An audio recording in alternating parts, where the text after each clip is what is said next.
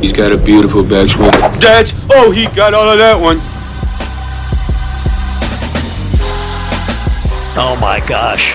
That is amazing. Layup with an iron into the hazard. Oh my God, you had to deal with the golf course people too! Well, that wasn't quite what I meant, you know. Welcome into another edition of the 73rd Hole, the award-winning 73rd Hole podcast, the official podcast of Golf Oklahoma. We have a very, very special episode for you guys today. We have my dad, the Hump Man, Craig Humphreys, live from Augusta National. And yes, it is Masters Week. I hope you guys enjoyed our Monday show.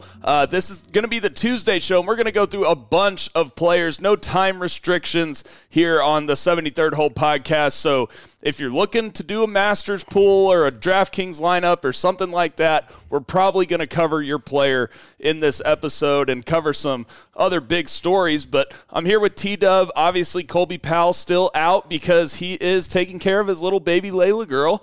But T-Dub, what's going on? What have you seen this morning? And obviously the big news, Tiger saying he's basically going to play. It's one of those things, guys, where I didn't want to get my hopes up, right? You hear it, and you're just waiting for him to be walking on the range and just accidentally tweak the ankle, and you're just like, oh, no, it's going to be a setback.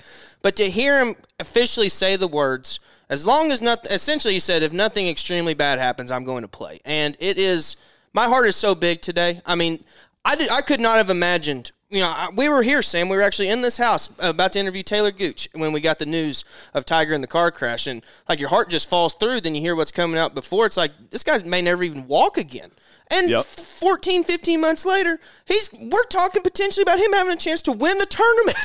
This is absolutely unbelievable, Hunt Man. What has the scene been like at Augusta National after the news? Yeah, broke? Dad, start with yesterday for everybody. I mean, what was that scene like? I heard it was nuts for the practice round. Well, it's pretty crazy and Sam, you've been here before, and you know that by 3 in the afternoon, I mean, when people get here starting at, if they open the gates at 7:30, 8 o'clock in the morning, but they start lining up outside the gates even before 7 o'clock. And so they've seen a bunch of golf by 3 in the afternoon, but at 3 in the afternoon, when a group heads to the number one tee, it's normally, not a huge gallery. Well, I mean, they had the whole number one hole circled, in some places up to 10 deep, to see Tiger Woods along with Justin Thomas and Fred Couples. Fred's a very popular guy, and Tiger and JT were joking that, boy, it's amazing the popularity that Fred Couples still has here at Augusta, that so many people came out to see him. But obviously they were all here to see Tiger Woods, but you guys talk about it all the time on your podcast. You say, he is, he's the lightning rod, right? He is the needle, right? He's the needle, right? He doesn't move the needle. He is the needle. So anyway, but he did.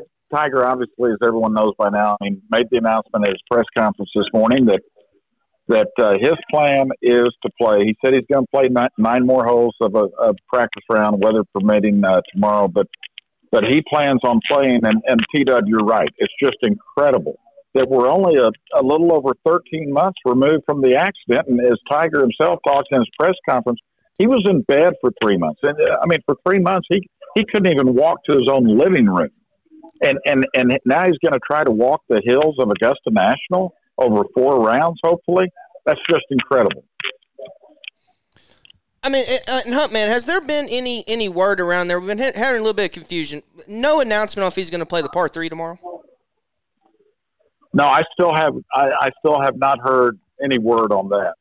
And normally, in recent years they have kind of put some pairings out on the par 3, but it's always very loose still. And it used to be, guys just kind of show up when they want to at the first tee and pair themselves up. That kind of leads into my next question, Dad. Is there even going to be a par 3 tomorrow because of the weather? Well, that's a very good question, because tomorrow afternoon, 40% chance of late morning showers, and then it goes up to 70% chance for scattered showers and thunderstorms tomorrow afternoon and evening.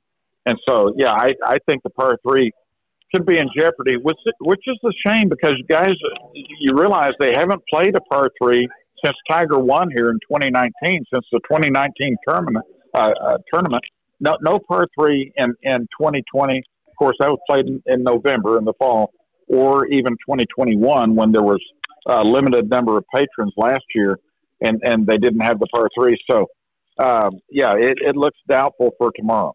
And I was just going to say, I got the forecast pulled up here. It looked like previously on Sunday when we did the radio show, it looked like we had a very high percentage chance of rain on Thursday, according to weather.com currently. Looking at about 91% chance of rain tomorrow, but only about 25% chance on Thursday, and then less than 10% on the weekend. So I guess that is a blessing, guys, if we don't get the par 3. But it also is sad because, you can correct me if I'm wrong here, Huntman, but they've had the par 3 every year since 1960 up until 2017 when it was the first year they didn't have it with rain, and then with COVID and everything. So the 3 of the last 5 years we haven't had it, and we were used to having it every year.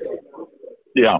No, hey, it's a very popular event. A number of the players in here today were talking about it because, a lot of them have very young kids, and it's just the whole family. The kids get into it, the wives, the patrons. I mean, it's a great opportunity to just kind of relax and take a deep breath before the tournament starts on a Thursday morning. So, yeah, I mean, the rain's going to be out of here after Thursday morning. The big question is, will there be some delay Thursday morning after all the overnight rain and the rain continuing? Like we said, 40% chance for the early morning showers on Thursday. Right. So while we're on the subject of weather, Dad, rain isn't the only issue this week. There's going to be quite a bit of wind, I think up to 15 miles an hour, maybe even gusts up to 20. What direction is that wind coming from? And kind of relate it to us for people that don't know the directions. Like, where would that wind be off of on 12 or 11 and 12 and 13? So we can kind of get a grasp. Okay, when the wind's out of the south, well, then the second 9 par 5s are going to play downwind. Like 13 and 15 are going to play downwind, winds out of the south. So, for instance, it's the wind has like today it was out of the southeast. All right, and in the morning and south in the afternoon. Tomorrow it's supposed to be out of the southwest. High tomorrow is supposed to be 82 degrees. So tomorrow's going to be the warmest day of the week.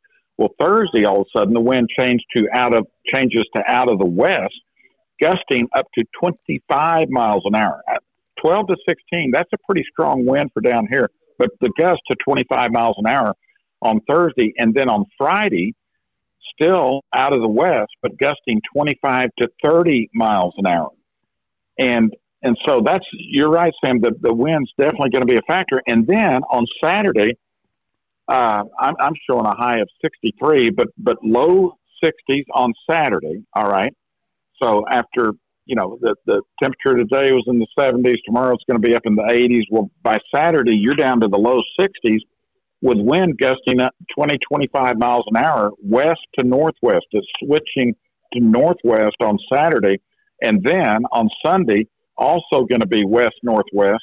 A lighter wind on Sunday, only 6 to 12 miles an hour, and the temperature is going to get up to 73. So Sunday's going to be considerably better than Friday and Saturday. But Friday and Saturday, temperature in the 60s with winds gusting 25 to 30 miles an hour. And you're going to have that wind gusting to 25 even on Thursday. So, wind, a definite factor in this Masters. Yeah, and we'll get to the course changes later, but I just want to know if you've heard anything from the players or just talk around the media center on the conditions of the course. Is it super soft and it's just going to get softer tomorrow with the rain? No. Okay, and then if it does rain tomorrow, it's probably going to dry out because of all the wind and everything later in the week? No, we've had a number of players in talking about. They say the condition of the course is the best that it's been in years, and obviously the Fall Masters in the November of 2020. I forget who was talking about it, but said I think we all agree that the conditions were a little sketchy that year compared to a normal April Masters here at Augusta National. So no, the course is in tremendous shape. Firm and fast early in the week. In fact, on Monday they were saying, man, if the greens are this fast on Monday, because normally they speed up a lot of, on Thursday as opposed to like Monday, Tuesday. Well, now We were supposed to get over an inch of rain today. I don't know what it's going to be when all is said and done, but after all the rain, obviously the course is going to be softened, much softer than it was in the practice rounds. But also with the changes to the course, and guys, I know you've talked about these on your podcast, even in recent weeks, but man, to hear the changes at 11, and a lot of people think it's just lengthening the hole and moving the tee box back to the left a little bit, and so it's not going to play quite as much as the dogleg right, and removing a considerable number of trees down the right side. But the biggest change, I think, that's going to affect the scoring has been what they did up at the green, where, on the Larry Mize chip shot, he was chipping into a gentle slope. There was a gentle rise, so it fell off just gently to the right off that green. And so players would bail out over there feeling like they had a pretty darn good chance to get it up and down for par. Mm-hmm. Now they've raised up the right level of that green. Also, the pond has been extended out. Rory was pointing out today, the pond used to be even with the front of the green. Now it's extended out about 10 yards in front of the green on the front left.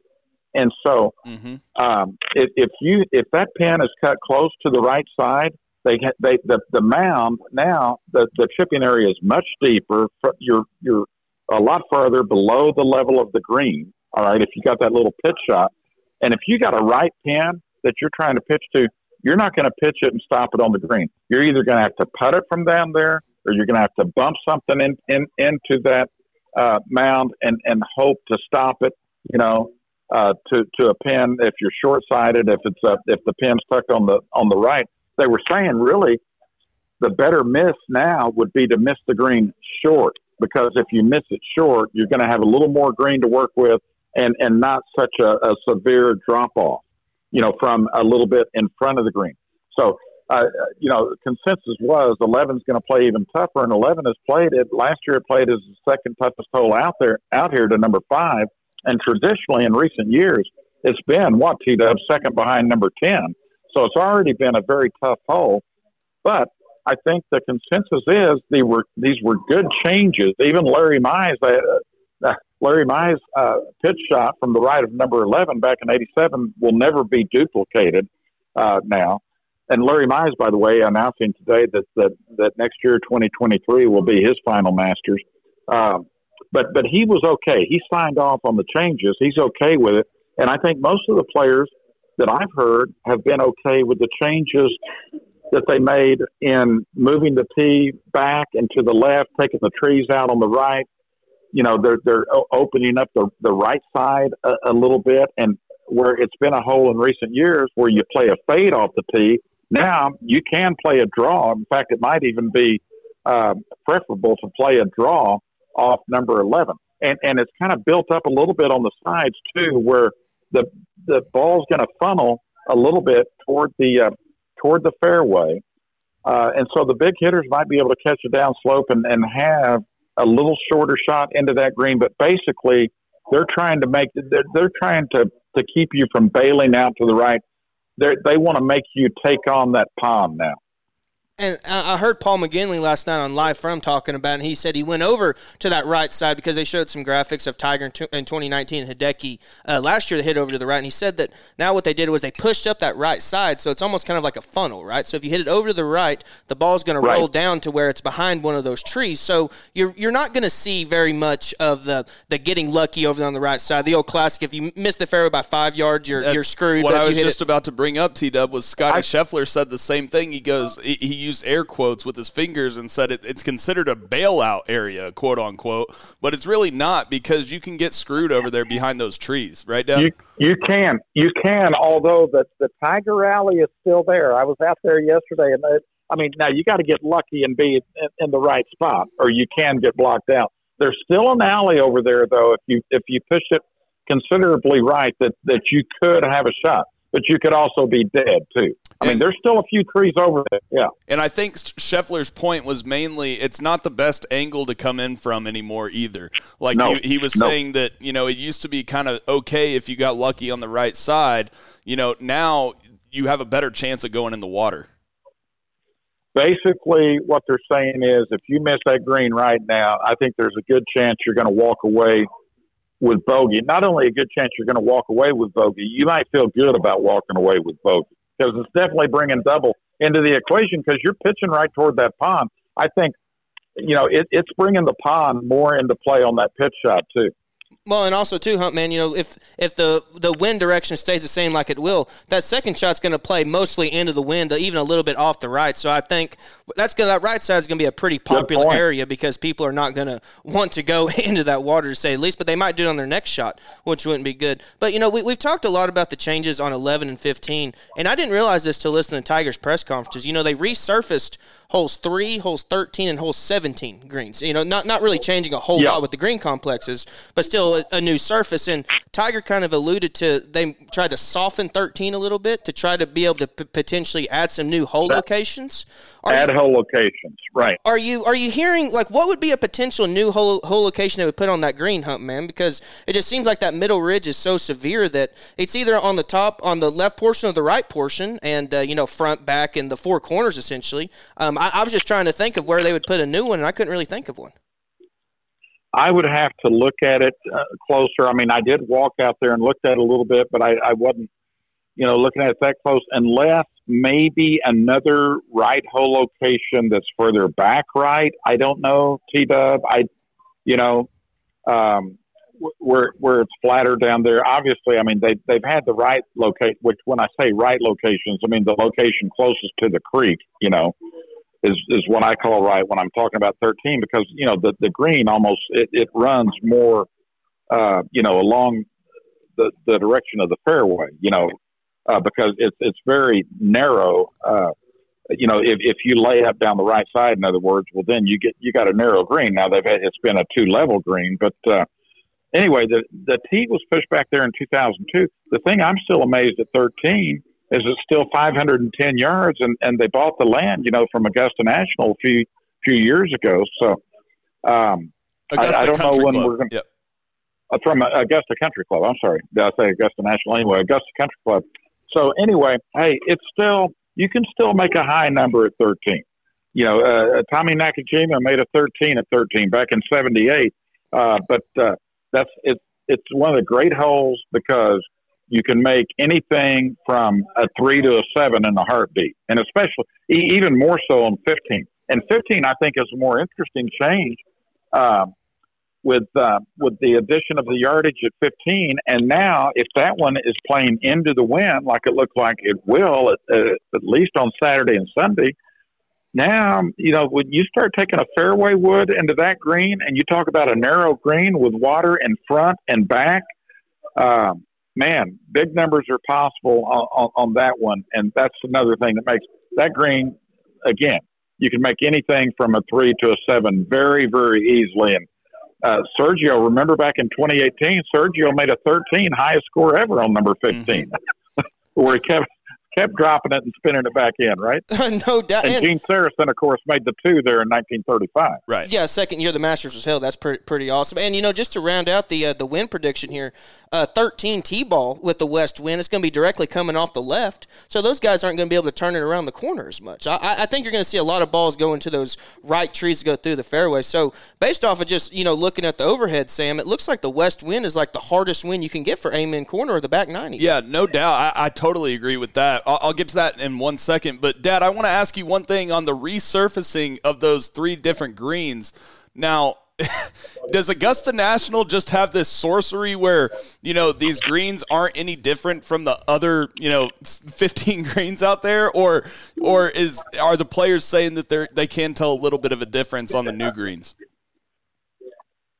Oh, I think they can just tell a difference that they've been flattened out in certain areas. I'm talking like more about firmness and maybe telling a difference, coming into the green and maybe a little bit faster or slower. Okay, I haven't really heard that. I mean, I haven't heard that they've talked, Gotcha. that there's a difference in the firmness of them. Basically, that's my point. Accounts, is it's amazing how Augusta does it in such a short amount of time.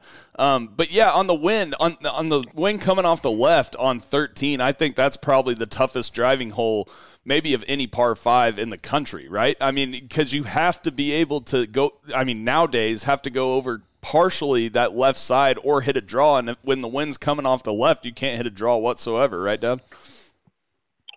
Well, it makes it tougher.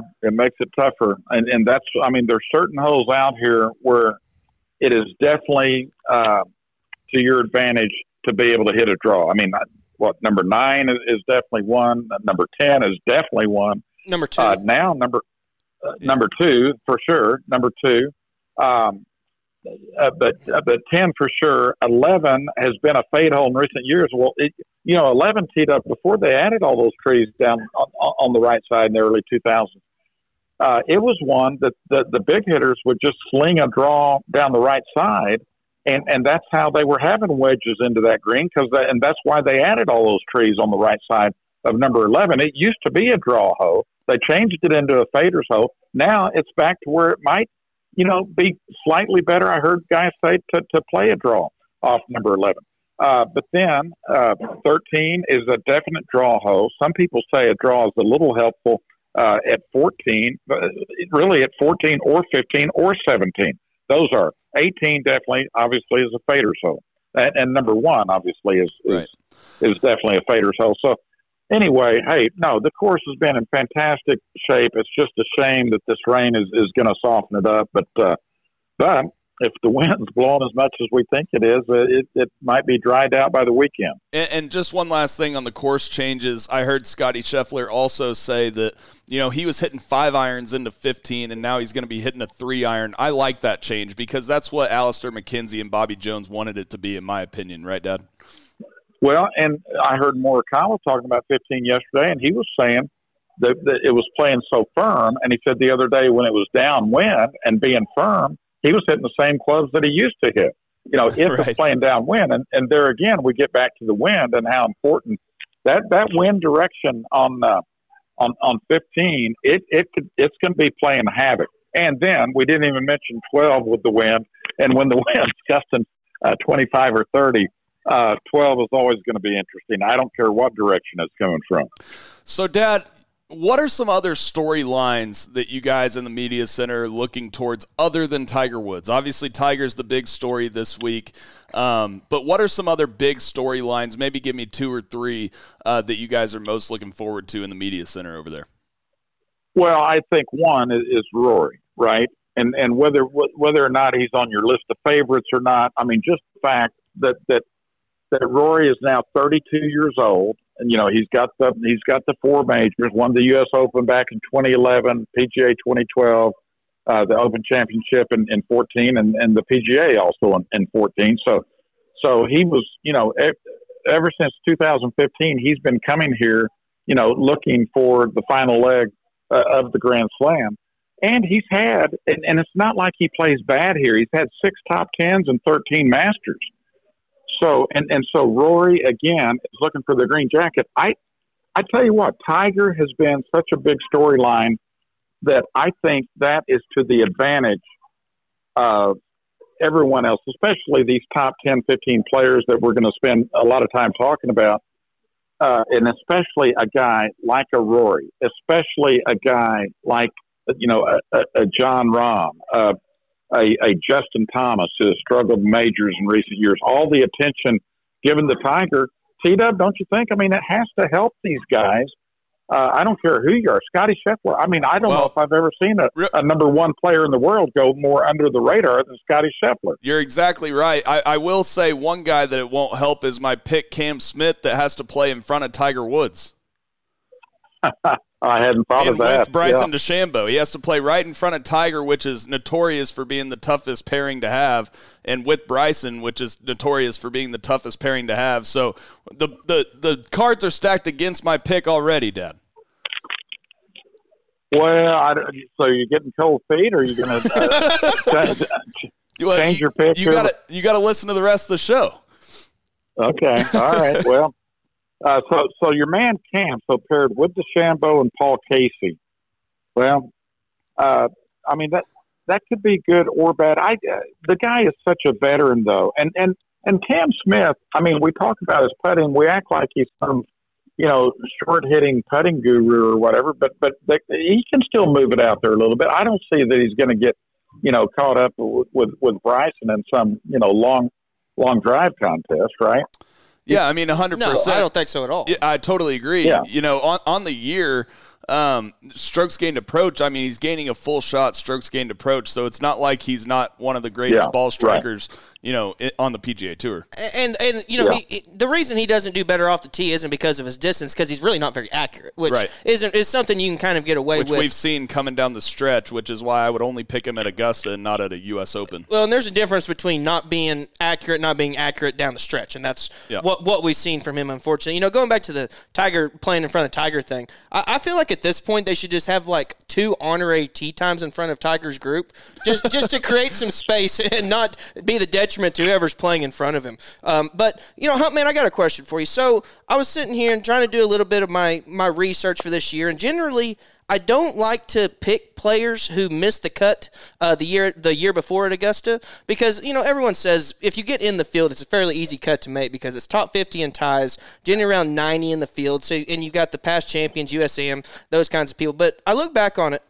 Here's just some of the names of guys who missed the cut last year, guys. Sergio, Daniel Berger, Max Homa, Brooks Koepka, Dustin Johnson, Rory missed the cut, Patrick Cantlay missed the cut, Jason Day missed the cut, Sung J M missed the cut. I mean, that's a stellar list of names there. Mm-hmm. So, I mean, Huntman, it doesn't seem like I can go off what I usually do and, write off guys who missed the cut the year before, because those are all best players in the world. Yeah, and like we said with Koepka, I mean, some of those, there's a reason for it, like a guy coming off an injury or this or that. But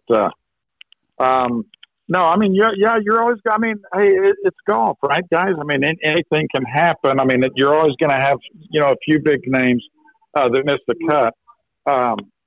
But I'm just saying, as far as the storyline of guys, I think this Tiger effect, so to speak, of what we've seen with all the attention being on him the last couple of days, I do think that will help some of these guys who normally a guy like a John Rahm, a Rory, a Scotty Scheffler, I mean, being number one in the world, he'd certainly get more attention than what he's received so far this week. Even a Dustin Johnson.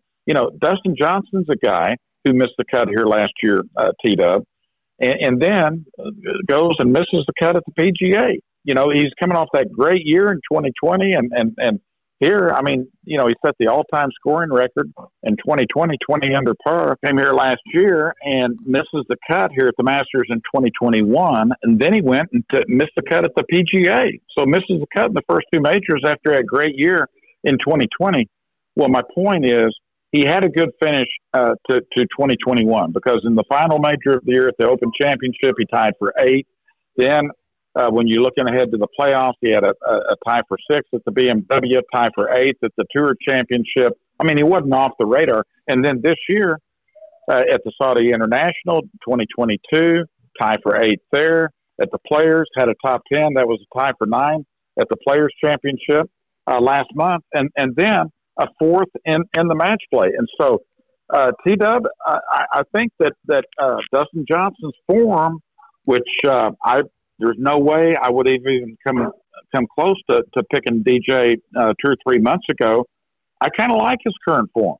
I honestly do too, Huntman. I'm going to have him as one of my picks later on in the show. You look at it, besides the missed cut last year, like we just mentioned, obviously won in the COVID year, but second the year Tiger won, then 10th, 4th, and 6th, and the 13th in there as well. So this is a place that he really likes to get around. I will say this, DJ is having his worst chipping year he's had since he came on tour. And hopefully he doesn't get in a situation where on the back 9 he needs a crucial up and down, because I think that may cost him. And I think that's going to be one of the reasons why I don't think I'm not going to pick him to win the tournament, but I definitely think he's a top 10 play this week and maybe even a top 5, Sam. I agree with that. It all depends on the putter, though. Like I've said, on the radio show and the podcast, he used 3 different putters 2 weeks ago. Right, or 3 weeks ago now, and so he's been very streaky with the putter so far this year. I mean, he gained over 1.5 shots at the Players Championship putting, but has lost shots every other tournament he's played, all the way back until the CJ Cup. So it's going to be interesting to see how DJ putts it this week. I think that he's probably one of the favorites, but to me, I still favor a guy like a Rahm or a JT more than DJ this week. Well, and also I think we need to at least mention Phil Mickelson this week, guys. And as far as being a storyline, obviously he's not as big of a story as if as he would have been if he would have been here. But, and I know you guys have discussed a lot of this, it was interesting in Bryson DeChambeau's press conference yesterday. I don't know if you caught the last question. Yep. And he was asked he was asked about Phil Mickelson. And what was the word? He gone said dark. He had gone dark. Yeah, gone dark. Can't get a hold of him. He's MIA. He has gone dark. Well, anyway, I listen. I totally understand if it was not his decision not to be here. I would totally understand why Augusta National wouldn't want him here this week because they wouldn't want the circus surrounding the Saudi controversy, and Phil Mickelson wouldn't want any part of that to take over their golf tournament. But I still have some serious questions over what happened there. Did he receive money? How much money did he receive? Does he still plan on going forward with Greg Norman and the Saudis, or is he totally backed away from it? I mean, where does that whole thing stand? Will he be at the PGA? I think most people would say there's no way he's going to be at the PGA. Might not even be allowed to be at the PGA, which is in Tulsa, in Oklahoma, next month. So I still just have so many questions. I still think that's a major story in golf right now. I totally agree with that. Now, I do think there might be a chance he's at the PGA because if he is suspended, a 90-day suspension, let's say, would end before the PGA at Southern Hills, right? From the time that he said all that stuff to Southern Hills, that's over 90 days. Yeah. And so there's a chance that he could be at Southern Hills if he is suspended. But I agree with you on your point about Augusta National, not wanting to have him if he is suspended by the tour. Now, I could see them having him if he was banned from the PGA Tour, right? Because then, Augusta National might make their own decision on it. But for such a small time length suspension from the PGA Tour, then I could see Augusta National just kind of saying, yeah, PGA Tour, you're right. Let's just stay friends on this one. But, that's all speculation, but it definitely looks from the outside looking in that there is some sort of suspension there, right, Tito? Well, and Huntman, I think you put it best. I think it was on the noon segment on the Sports Center where he said, if you're going to get some lawyers and draft the paperwork attorneys, you need to operating do agreement or whatever for a rival league. I mean, what else are you going to get suspended There's for? no more conduct detrimental to the tour than that. Yeah. And so, again, I don't want to get too sidetracked on Phil Mickelson here. I'm just saying, as a golf fan, I understand that he brought it all on himself. I just hate it for him, that he's missing out on the Masters. This would have been his 30th Masters. And listen, he's not as big a story as Tiger is. But he's a pretty big deal down here. I mean, he's won 3 green jackets. I mean, not too many people enjoyed coming to Augusta National as much as Phil Mickelson over the last 20 years. He's also the defending PGA champion. What if I told you after Phil won the PGA that Tiger would play in this Masters, but Phil wouldn't? You would think I was on drugs. That's right. So, anyway. And I mean, he will not be here. That's a really good point. You think about it because, I mean, there's a handful of guys like Tiger when he won the U.S. Open, and I think Koepka, where you don't see reigning major champions not in major fields within the calendar year. I mean, that never happens without injury. Yeah, and that's something that we're not really thinking about. And I mentioned Koepka just a second ago, and I want to get to him because I had an epiphany after our radio show Sunday morning. It was. I think the only time that we mentioned Koepka the entire show was Sam brought up that DJ beat him in the match play. And it's like, that's the only time we talked about him. He's been by far the best major player over the last how many ever years. I mean, even at Augusta, like we said, missed the cut last year, but finished 7th, 2nd, 11th, 21st. And then you look at how else he's done in all the other majors, Huntman. If a 4-time major champion could go under the radar anymore, I think Koepka definitely has that title. That's pretty incredible. And like you said, T-Dub, he doesn't have a bad record here at Augusta National. I mean, you just said, he missed the cut last year, but he's coming off injury. I just throw that out. But tied for 7th, 2nd, and 11th right before that. And then, again, I like his current form. I know earlier in the year when he missed his cuts at Mayakoba and Houston. That was before the turn of the calendar year, and then missed the cut in San Diego. Torrey Pines after that, missed the cut in L.A. Heck, he even missed the cut at the Players last month. But he's had a bunch of good finishes, including the tie for third at Phoenix, including the tie for fifth in the match play, some good solid tournaments at the Honda and the Valspar. I don't know. And then not bad play. I mean, yeah, he beat Rahm in 19 holes. He lost to Dustin Johnson 2-up, but that was a heck of a match. But making it all the way to the quarterfinals, I think his game is trending upward. And here's just reading off Koepka's latest major finishes here. 6th, 4th, 2nd, the miscut last year, 7th, 29th, 4th, 2nd, win, 39th, win, 13th, 16th, win, 11th, 4th, 13th, 21st, T5, T10. I mean, I'm just seeing the millions go into the bank account as we look at it. I mean, that is a top 10 major machine there, Sam. And there's not – we always talk about the young guys on tour right now, but if you still consider Brooks Koepka one of the younger guys – he's really one of the only ones that's a surefire Hall of Famer right now. I mean, all of these other guys still have stuff to prove. Koepka's already proved it, and that's one of the reasons why I think that, he's a very, very scary guy to underestimate this week. Well, like T-Dub just said, a guy in his last three majors has had a tie for second, tie for fourth, tie for sixth in his last three majors. He's definitely going to be one of my picks. Deb, what do you think about Cantlay this week? Now, Cantlay obviously not on his best form, or really, just not on the super elite form that he was on last year when he won Player of the Year, but still one of the best players on paper this week. How do you give Patrick Cantlay's chances this week? And we forget, T-Dub, that he had the lead back in 2019 at one point, and then put it in the water at 15, right? Yeah, Cantlay did. Or he eagled 15 and to get the lead over Tiger. Right, that's right. And then he three putted 16. Is what happened. And I think he bogeyed 17. Yep. Okay, that's right. That's what he did.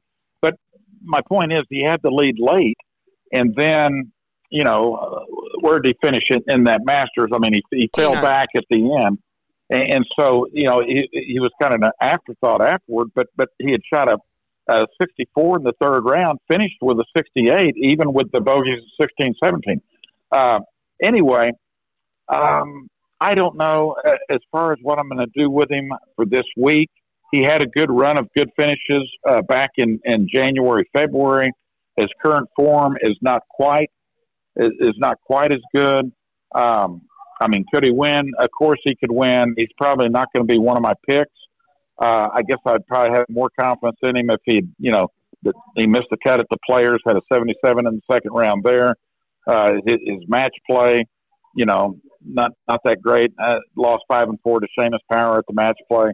I don't know. I mean, he's a darn good player. I'm just not going to be picking him this week. Yeah, and we mentioned that miscut at the Players, and I had him picked that week, as I'll keep saying. He missed the cut with the Was he on the wrong side of the draw? He was on the good side of the draw and still missed the cut. Was he on the good side? Okay. That's how you know that someone's not playing very good. Is when you get the good side of the draw, you still don't have it. And, the point I'll make about Cantlay is that 4 of his last 5 rounds, he's losing strokes gained approach. I was just about to bring that up, T-Dub. That's the glaring stat so far this year. Only had one. Throw out the waste management, and then that means that he hadn't had a tournament where he was gaining strokes gained approach for the whole tournament since the century, right? Yeah, since January. And so it really seems like, Hunt, man, that he lost that playoff to Scotty Scheffler. That was the start of Scheffler's run. Since then, 33rd at the Genesis when he always plays good at Riviera, so that was really bad. And then the 2 starts since then. So it's like if he is going to catch some form, Hunt, man, it seems like he's going to have to find it pretty quick. Yeah. So, no, he's not going to be on my list. I mean, but there's so many. I mean, you look at the top-ranked players in the world, starting with Scotty Scheffler. He's only played in a couple of Masters. Rahm is what is this, T-Dub, for Rahm? Is this number 6 or 7 as far as the Masters? I think 6. Let me confirm that. Okay. Real quick. I think 6. Okay. But anyway, it's amazing. The average winner here, I think, is this will be the 6th Masters for Jon Rahm. He's had 4 straight top 10 finishes. Okay, so it's normally it takes you a few years, guys. I mean, we say, Fuzzy's last one to win in his first try, 1979. And it's even tough, I think, in the second, third, and fourth. You get up to the sixth, seventh year. That's why the average winner, is, playing for the sixth, seventh time. Rahm, great track record. I mean, fourth and 18, tie for ninth and 19, tie for seventh and 20, tie for fifth and 21. He's got a tremendous track record here. His current form, though, scares me a little bit.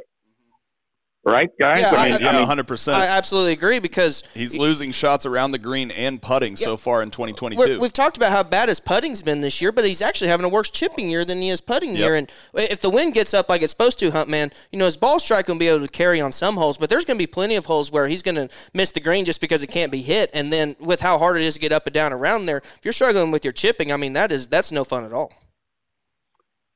Speaking of his chipping, did you hear what he had to say in his press conference today about asking Tiger for advice and trying to get a little advice from Tiger on his chipping? And he says Justin Thomas is the only one getting advice from Tiger. I mean, that is. I think you have a clip of that, don't you, Dad? We'll play that here. I think there's only one man in this field that hears advice from Tiger, because I've asked before and I get nothing. So you might need to ask Justin Thomas, because I'm not. I've asked him before. I remember asking him at Eastlake the year he won, before we're in the putting green in the practice round, like, hey man, any tips for Bermuda, this and that? And he turned around and just said, it's all about feel, and let's keep going. And I was like, cool, thank you. I asked him at Albany once about chipping into the grade. So I just got to be shallow. I'm like, okay. Right. Meanwhile, I turn around and JT is there with him. He's getting a whole dissertation on what to do. So,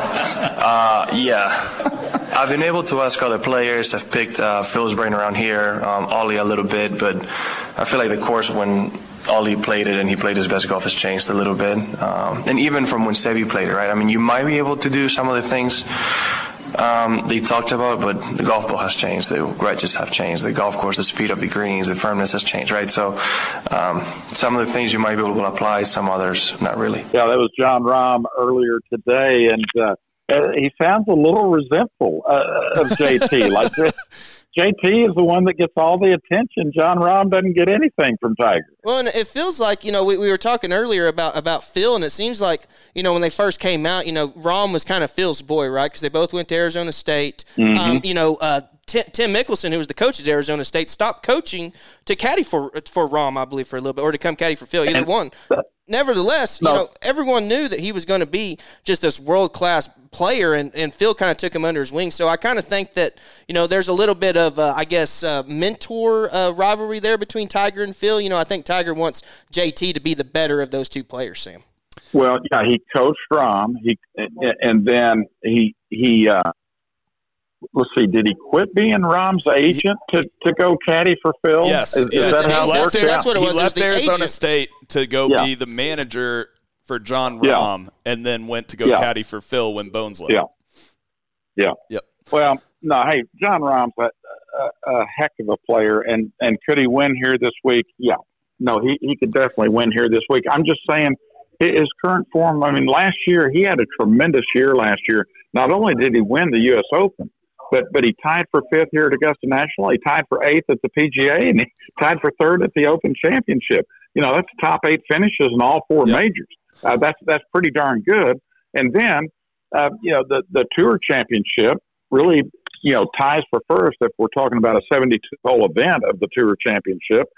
And then comes out this year early with a second at the Tournament of Champions and a tie for third at the Farmers, where he loves Torrey Pines. Yep. Even a top 10 in Phoenix. I'm just saying his form here in the last, a month, 6 weeks is not what it was earlier in the year. One thing that should make you feel better about Jon Rahm, Dad, is that he is the Data Golf favorite. He has an 88% chance to make the cut, a 27.4% chance to finish in the top 5, and an 8.3% chance. That's a full percentage point higher than Justin Thomas, who is in second on Data Golf as their favorites. So that should make you feel a little bit better, Dad. Well, number 2 player in the world. I'm not going to count him out. Absolutely. Dad, what are you hearing about the defending champion, Hideki Matsuyama? I know that there was a little bit of an issue, I think, with his neck, right? Yeah, no, definitely was. He met the media this morning. He was the first press conference this morning. Hideki is going to play. I can tell you that. He says he's been out here. He had a couple of good practice rounds. So, obviously he's hosting the Champions dinner tonight, T-Dub. What's on the menu tonight? I do not have it. There was some sushi as far as the appetizers. I don't have it in front of me again, Sam, but I know that I would have been ordering the steak. There is some steak available, and that would have been my order. All right, I'm trying to get it pulled up here. So, Huntman, if you can you remember some of the best Champions dinners from the past? I remember seeing an article earlier that Adam Scott came out and said that Bubba Watson by far had the worst Champions dinner, and it didn't look that bad. It had some grilled chicken, little macaroni and cheese, I think, mashed potatoes. It seemed pretty good. No, I think the worst of all time was Sandy Lyle, who served the haggis. Sandy Lyle, he won it. He won it in 1988, and that was my first year. So he hosted the Champions Dinner in 1989. But I have to admit, if he's serving up haggis, and that's the thing about the Champions Dinner, they give you the opportunity to order something else, right? They don't force you. Yeah. All right, I have the menu here for tonight's dinner. Some of these Japanese words I'm going to go ahead and just not even pronounce. I'll go with the words that I know. We're going to have sushi and chicken skewers for the appetizer. That sounds pretty good. Got a little black cod on there. What is that? Is that fish? Cod's a fish. Cod's fish, yeah. Cod fish. Then we have it looks like a beef ribeye with mixed mushrooms and vegetables. That's what I would order. That sounds really good. And I'm assuming that's a Japanese cut, one of the real fancy good ones. And so then for dessert, we got Japanese strawberry shortcake. I don't know about you guys. I love me some shortcake, especially loaded up with the whipped cream. Definitely have some. Go ahead, Dad. Hey, and as far as the Champions Dinner, Augusta National did a great piece in their Sunday edition where they previewed the tournament. And they talked about how it started 70 years ago. It was Ben Hogan that drafted a letter suggesting a stag dinner for all the previous champions. And then honorary invitations would be given to the club president, Bobby Jones, and the chairman, Clifford Roberts. And so the dinner would be held on Friday of Masters Week starting at 7:15. All right. On Friday. So a lot of people probably are surprised that they used to have this dinner on Friday night. The Champions Dinner remained on Friday for 7 years. It started in 1952, and so it changed to Tuesday in 1959. Was the first time that it was ever held on a Tuesday. But anyway, they did a great story about how Byron Nelson was the favorite of Clifford Roberts, and he used to host the dinner. And then in recent years, Byron Nelson, turned the reins over to Ben Kinshaw, that they used to always have Sam Snead come up at the end of the dinner, and Sam would tell a dirty joke at the end of the dinner that, it's kind of like what happens during the Champions Dinner stays in the Champions Dinner, right? Yep. That's the definition of a secret fraternity right there. That. If you could just get 30-second clips of any of those dinners, they got to be worth millions of dollars, something, man. It would be fun to hear the stories, from Sam Snead. Fuzzy, after Sam Snead was gone, they said Fuzzy, called Crenshaw and volunteered, say, hey, if you want me to tell the dirty story at the end of the dinner, I'll be glad to do it. And Crenshaw kind of laughed him off and I think said basically thanks, but no thanks to Fuzzy. But anyway, it's one of the great traditions here at Augusta National. But yeah, you try to get these, like no past champion would spill the beans on a Sam Snead joke. Floyd admitted he goes, I don't feel comfortable telling them to another man. And Fuzzy said, well, Fuzzy said, "Were they the worst I ever heard?" And he said, "Yeah, probably so." And Larry Mize, is a good Christian guy. He says, "I'm not going to repeat any of them. I can't repeat them." And Charles Cootie said, "Oh, I remember a few of them, but I don't feel comfortable repeating them." So anyway, today there's no appointed joke teller. Ian Woosnam, tried to take that job at one time.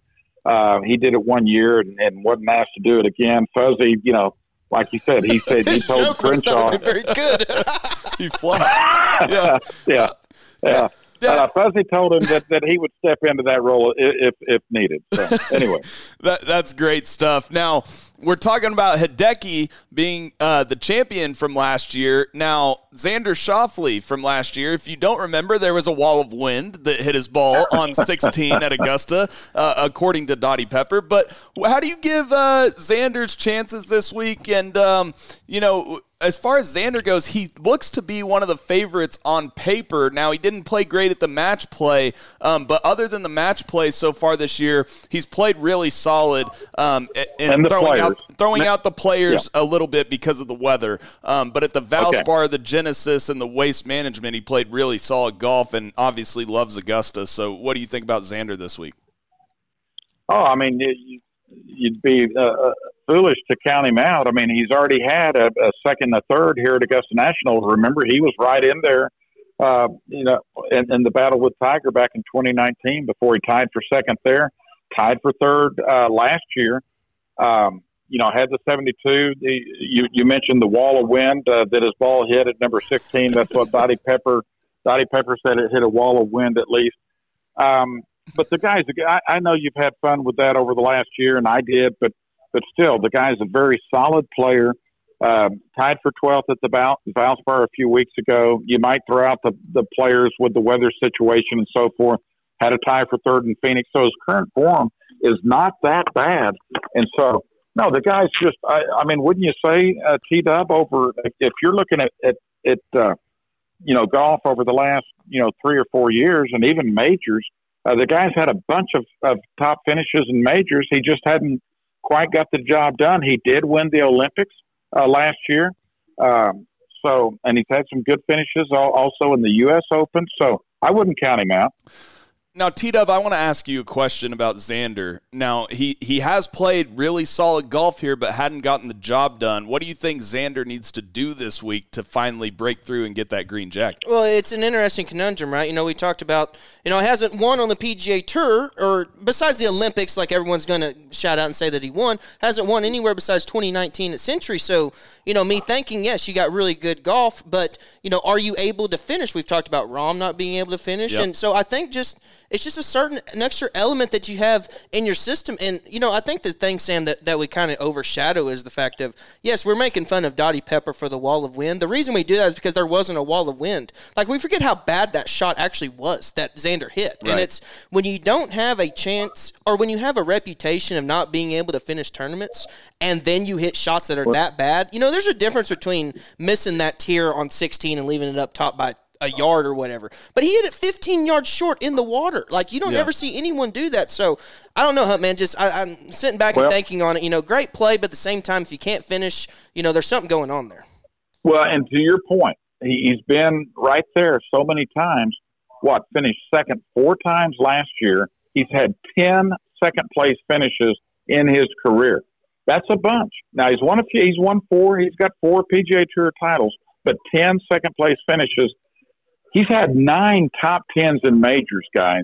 He's been there a bunch of times, 9 top 10s, but it's time to start getting it done. I mean, he's 28 years old now, only his 5th Masters, but still, you're there that many times. It means you'll probably get it done sooner or later. But what you're saying, T-Dub, it's time, and there's something wrong when you're there that many times and you're the second-place finisher each time. You're making 1 or 2 big mistakes down the stretch that are costing you these tournaments. And we just mentioned Cantlay losing to Scheffler in the playoff.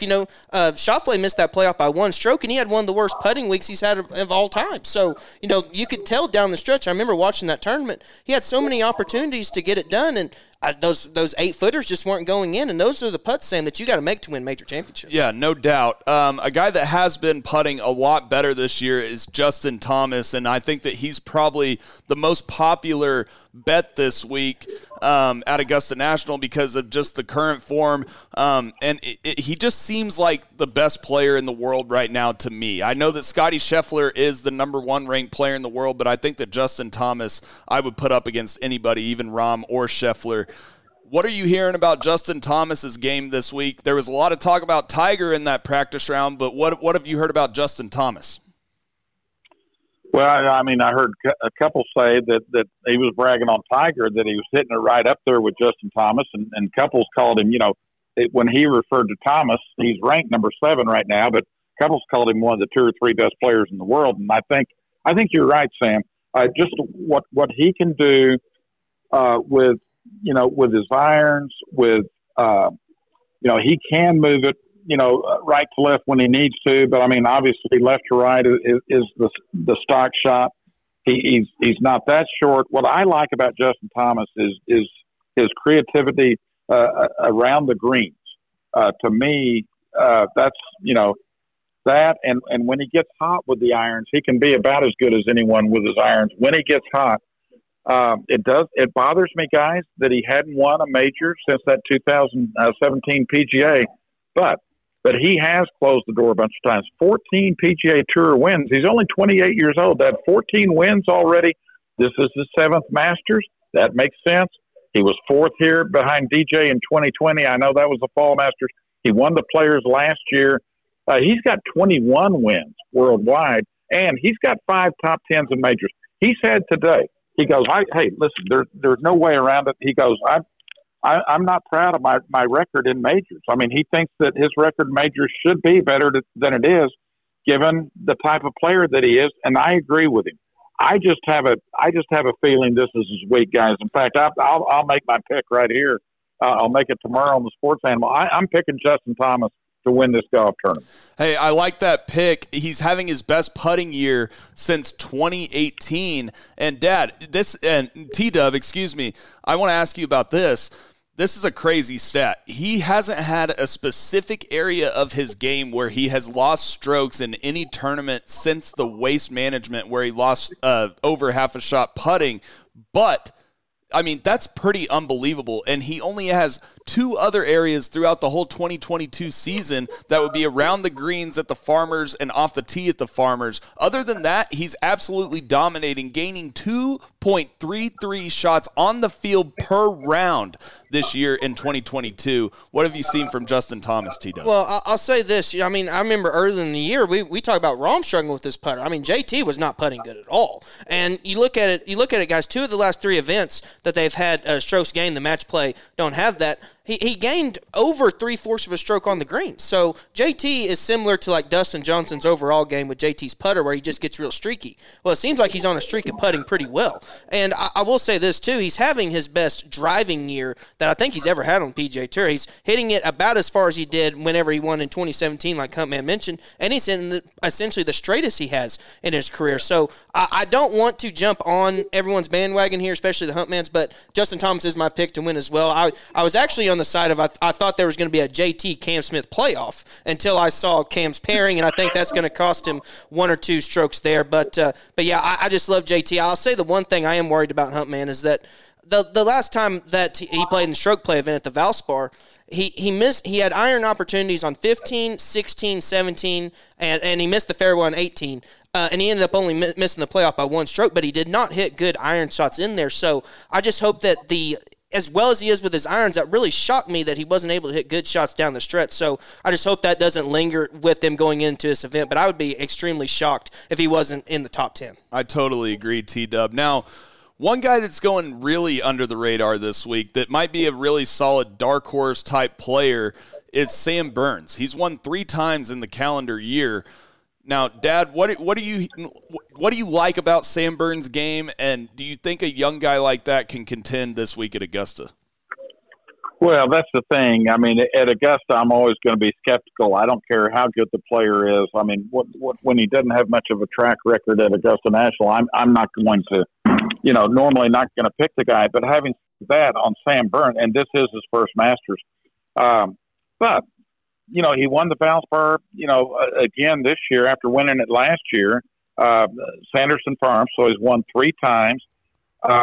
Played in the Tour Championship last year. I mean, the guy is only 25 years old. Tremendous ball striker, but seems, I don't know, when I think of Sam Burns, T-Dub, he seems to have the complete game. There doesn't seem to be any do you see major weaknesses in his game? I mean, he is ranked number 11 in the world, so he's got to be doing something right. No, yeah, you don't see a whole much wrong going there, and you look at him every year, guys. His first 3 years essentially on tour, he didn't hit his irons very well, and he wasn't a very good chipper. This year, he's gaining .84 approach and .25 around the green. So 2 areas of his game that have drastically improved. You look at the driving and the putting; it's all been about the same throughout his whole career. But I completely agree with Huntman in the sense of it's your first Masters, and there's a reason we bring Fuzzy Zeller's not only the last person to do it; he's the only person to do it to play it in your first time, except for Horton Smith in the very first inaugural Masters. You can't. If you only played one tournament or whatever, you can't get in. Right. So I completely agree that Sam Burns, and I will say this: I think we're going to have a good battle because Sam Burns and Taylor Gooch are by far the top ranked players in the field who are at their first appearance here. Yep. So I think we're going to have a pretty good battle between those 2 guys to figure out who beats them. I don't think either one of them will end up wearing the green jacket, unfortunately, but I do think both of them will be top 25. Dad, and he also had a top 10 at Bay Hill also. Tied for 9th at Bay Hill. That was tough conditions at Bay Hill this year. Absolutely. Now, he mentioned Taylor Gooch, Dad, and there was a funny story about Taylor Gooch being asked politely to put on the rain pants when he showed up at Augusta National with shorts on for the practice round the other day.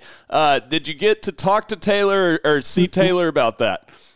No, I have not seen Taylor Gooch, but that was funny for one thing. For another thing, it's just hard for me to believe that Taylor Gooch would think that he could just trot out there in shorts at Augusta National. I don't know. I mean, isn't that funny? About the ultimate first-timer mistake there. But anyways, Dad, what do you think? There is a dress code here. It really is funny. But to be fair to Taylor, it's legal on the PGA Tour to wear shorts in the practice round. So that is legal. At least he didn't do it on Thursday, right? Exactly. So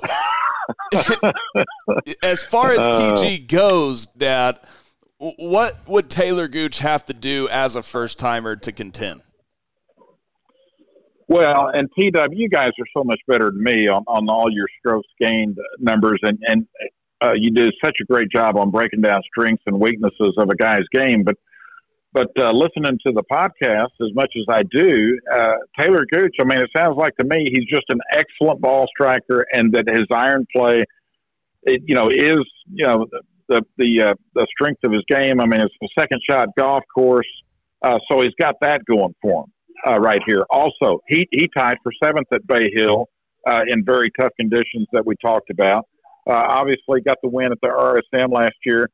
Tied for 5th in the Players last year in 2021. So, I mean, he's played, he's had a couple of big events. And I mean, Players is not a major. Bay Hill is not a major, but it played like a major this year. And so, hey, the guy's just a good, solid player. Would love to see him have success this week here at Augusta National. I'm so proud of him. And as you guys have talked about, he's been a frequent guest on the podcast. I mean, I know this. The guy's banking a bunch of money. I know he's had 3 top 5s on the PGA Tour this year. And so, he played on a very good golf team at OSU. I mean, so he's played in big tournaments before. His team was the runner-up, I think, as Prairie Dunes back in 2014.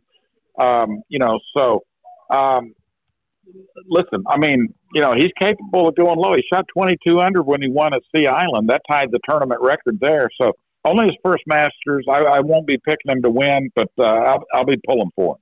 Yeah, he's having his best iron year that he's ever had, and he's one of the best iron players in the world, and having his best chipping year as well. And let's not forget, guys, Taylor knows how to draw the ball as well. So I think there's going to be a lot of those holes he's going to be able to get. I think he's going to be one of the bright stars in the first timer. But you mentioned OSU there, Hump Man, and you talk about flying under the radar. Somehow we have not mentioned Victor Hovland this show. That's right. And, I think we get caught up in how bad his chipping is. Looking at it, there's only been one event going back to last October that he's gained strokes around the green. So that's definitely a hole in his game. So, Huntman, what are you expecting to see from Hovland this week? Well, it's his third Masters. He's already had 4 top 25s in majors. He's won a couple of events, but as you guys always talk about, he hadn't won here, on the mainland, so to speak. I mean, he won 2020 and 2021 in Mayakoba. He won at Puerto Rico. He won the 2021 BMW. But this is his Lo-Am. He was in Butler's cabin with Tiger. When Tiger won, and tied 32nd. Yeah, in 2019. But the guy is such a good ball. You've talked about it, T-Dub. This has become more of a ball striker's golf course. We used to say, "Is the best putter wins at Augusta National." It's. I think you guys phrased it well. It's among the top ball strikers. It's who has the best putting week among the top ball strikers, and he is definitely one of the top ball strikers in the world. That's one of the top ranked players in the world. So I would just be a little surprised. Just because of what you talked about with the chipping, I mean, you're going to miss some greens here at Augusta National, and you have to be a good chipper of the golf ball. He's not a great chipper, so I would think that he would win other majors before he wins here at Augusta. And Sam, we talked about this at the Ryder Cup, where we could tell he wasn't putting very well, and that was one of the reasons he wasn't able to win his matches. But we look at this. Pulling all his putts. Bringing it back shut. 6 out of his last 7 tournaments, he's not only gained strokes putting, but he's gained almost half a stroke putting in almost all of those events. So, I mean, it seems like if he's putting well, he can probably get around the chipping woes somewhat. I totally agree with that. I do want to ask you guys a question about 2 guys that aren't necessarily on their best form. Now, would you guys pick this week Colin Morikawa or Jordan Spieth in a head-to-head matchup? I'll answer that. I'll take Jordan Spieth just based on his track record at Augusta National. I know his current form is not what it was last year coming into this, where he's coming in off the win and at the Texas Open. But I know this: he's had 5 top 3s here at Augusta National. 5 top 3s, including when he won it in 2015, he went wire to wire. But I'll say this: yeah, the current form's not good, but last year he was runner up at the Open Championship last year. Great track record at Augusta National, tremendous. I mean, he's already won T-Dub 3 majors. Jordan Spieth. Yep. Lacking the PGA Championship for a Grand Slam. So we could see Spieth get into that leader category at Southern Hills. So, just to piggyback off that point, Hunt, man, I'll say this. There was only one player last week at Valero who had a better strokes gain approach than Spieth, and that was Russell Henley, who I think has a really good chance this week. So it seems like we talk about how he's playing golf swing. He figured out something there a little bit, and I'll bring this up about Morikawa. He's having his worst iron year by far that he's had on the tour, and he's having his worst chipping year. So I agree with Hunt, man. I think Spieth found a little something. I'm not going to pick him to win, but I would definitely go Spieth over Morikawa, Sam. I agree with that. I agree with you guys on both of those guys. But here is the main question of the week. Dad, I'll ask you first. What would be a successful week for Tiger Woods this week, and what would you pick him, or where would you pick him to finish in the tournament this week? Sam, I have no idea, because I'm a guy that goes off of current form and so forth. When you throw a guy out there that had, his last tournament was the 2020 Masters, right, T-Dub? That's the last time he played in the tournament was November of 2020. Yeah, it was last, because he had I don't know, it was a surgery. Yeah, it was his back surgery, but it wasn't as, it wasn't like a fusion. Yeah. Yep. Yeah. Yeah. So, Sam, I'll say this: there's no way I believe that he's going to play here. You know, if he thought he would embarrass himself. I mean, he thinks that he's ready to compete. None of us know what even 36 straight holes, in 2 days in a row will do to his legs, much less 54 or 72 if he's able to make the cut and play here. My best guess is I would expect him to make the cut. I would say somewhere a finish between 25 and 30. Mm-hmm. Maybe I should say between 25 and 35, something like that. But I mean, to make the cut, but not be in contention to win on the back nine. But I'm just saying it's got to count for something that he knows how to get around this golf course. I mean, again, 23 starts here and 14 top 10s. 14 top 10s in 23 starts. All right. The 5 victories, only one miscut here. Came as an amateur in 1996. His second year, he made the cut his first year in 95. Missed the cut as an am in 96. Then we know what he did in 1997, setting all kinds of records back in 1997. But yeah, right here, he's had 8 top 3s, 12 top 5s, 14 top 10s, 18 top 25s on this golf course. Yeah, I think he's going to make the cut. So I would say make the cut, but top 10, I would say no. But still, not bad for a guy ranked number 973 in the world. and I'll say this to your question, Sam. Is it what is a good week for like me as us as fans, or what is a good week for him as a golfer? What do you consider a success? I would consider if we get to see him 4 rounds, I think that's a success because right. I could see a situation where, let's say he makes the cut on the number or whatever, and then plays bad on Saturday. I could see a scenario where he ends up not playing Sunday. Let me ask it this way. What's the best finish you see Tiger having this week? Does he actually have a chance to win? I see. It's so hard because like when you're such a fan, like you have the thought of, is it just my fandom that thinks this? I mean, would it be an absolute stunner of all proportions if he won? Yes, but what did you say? We were talking about it off the air. It wouldn't be the greatest comeback in sports. It would be the greatest comeback in life in general. I mean, yeah, in the history of ever. If you just think about anyone in their workplace or anything they do for a living, it's like, how could you do better than this? I mean, a professional sport. And you almost have your leg amputated and you beat everyone in the field. And I'll say this for Tiger. It's like if he just makes the cut and kind of trots along, I think he'll find positives in it, but I don't think he would consider it a success. I think for him, a success is only going to be if somehow he wins, or let's just say, for example, you have someone like Spieth did when he shot 18 under, or DJ going 20 under. If Tiger shoots 14 under and gets beat or something, I mean, there's only so much you can do. So, but I will say this, and I want to see what y'all think about this. If Tiger somehow does get into contention, I think the Tiger effect is going to start happening again. Guys are going to crumble left and right if they see his name on the leaderboard. I totally agree with that, and we haven't seen it really since 2019, but we saw it not only all the fans at the Tour Championship and at Belle Reve and all of that leading up to the last Masters, but I mean, let's go back to it. 12 at Augusta in 2019 when all the guys hit it in the water.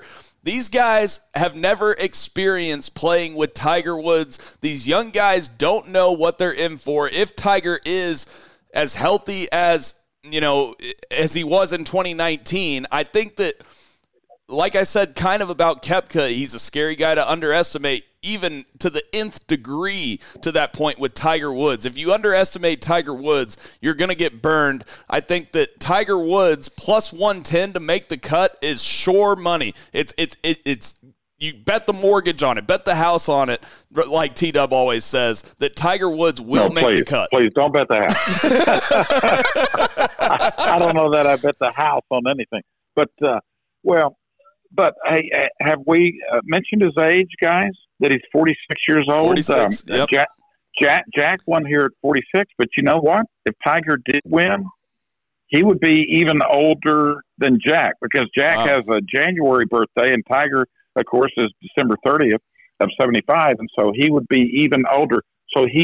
But we're getting way ahead of ourselves. Well, but he would be, if he did, he would be the oldest ever to win. And I'll say this, we talk about how open this field is, right, because of all great players, but I mean, we could go through the top 10 in the world like we have, and we can find flaws in every one of them to some extent. I mean, Scotty Scheffler's number one in the world, and he's like the most unknown number one that we've ever had besides maybe Martin Keimer. So, I mean, it's like I said, you can go through every one, and I mean, it's not like there's no surefire bet. Like the year DJ had to withdraw, he was like by far the big favorite, right? Dad, we don't have one of those this year. Is this the most open year you can remember for a Masters, especially with just how many elite good golfers there are on the PGA Tour right now?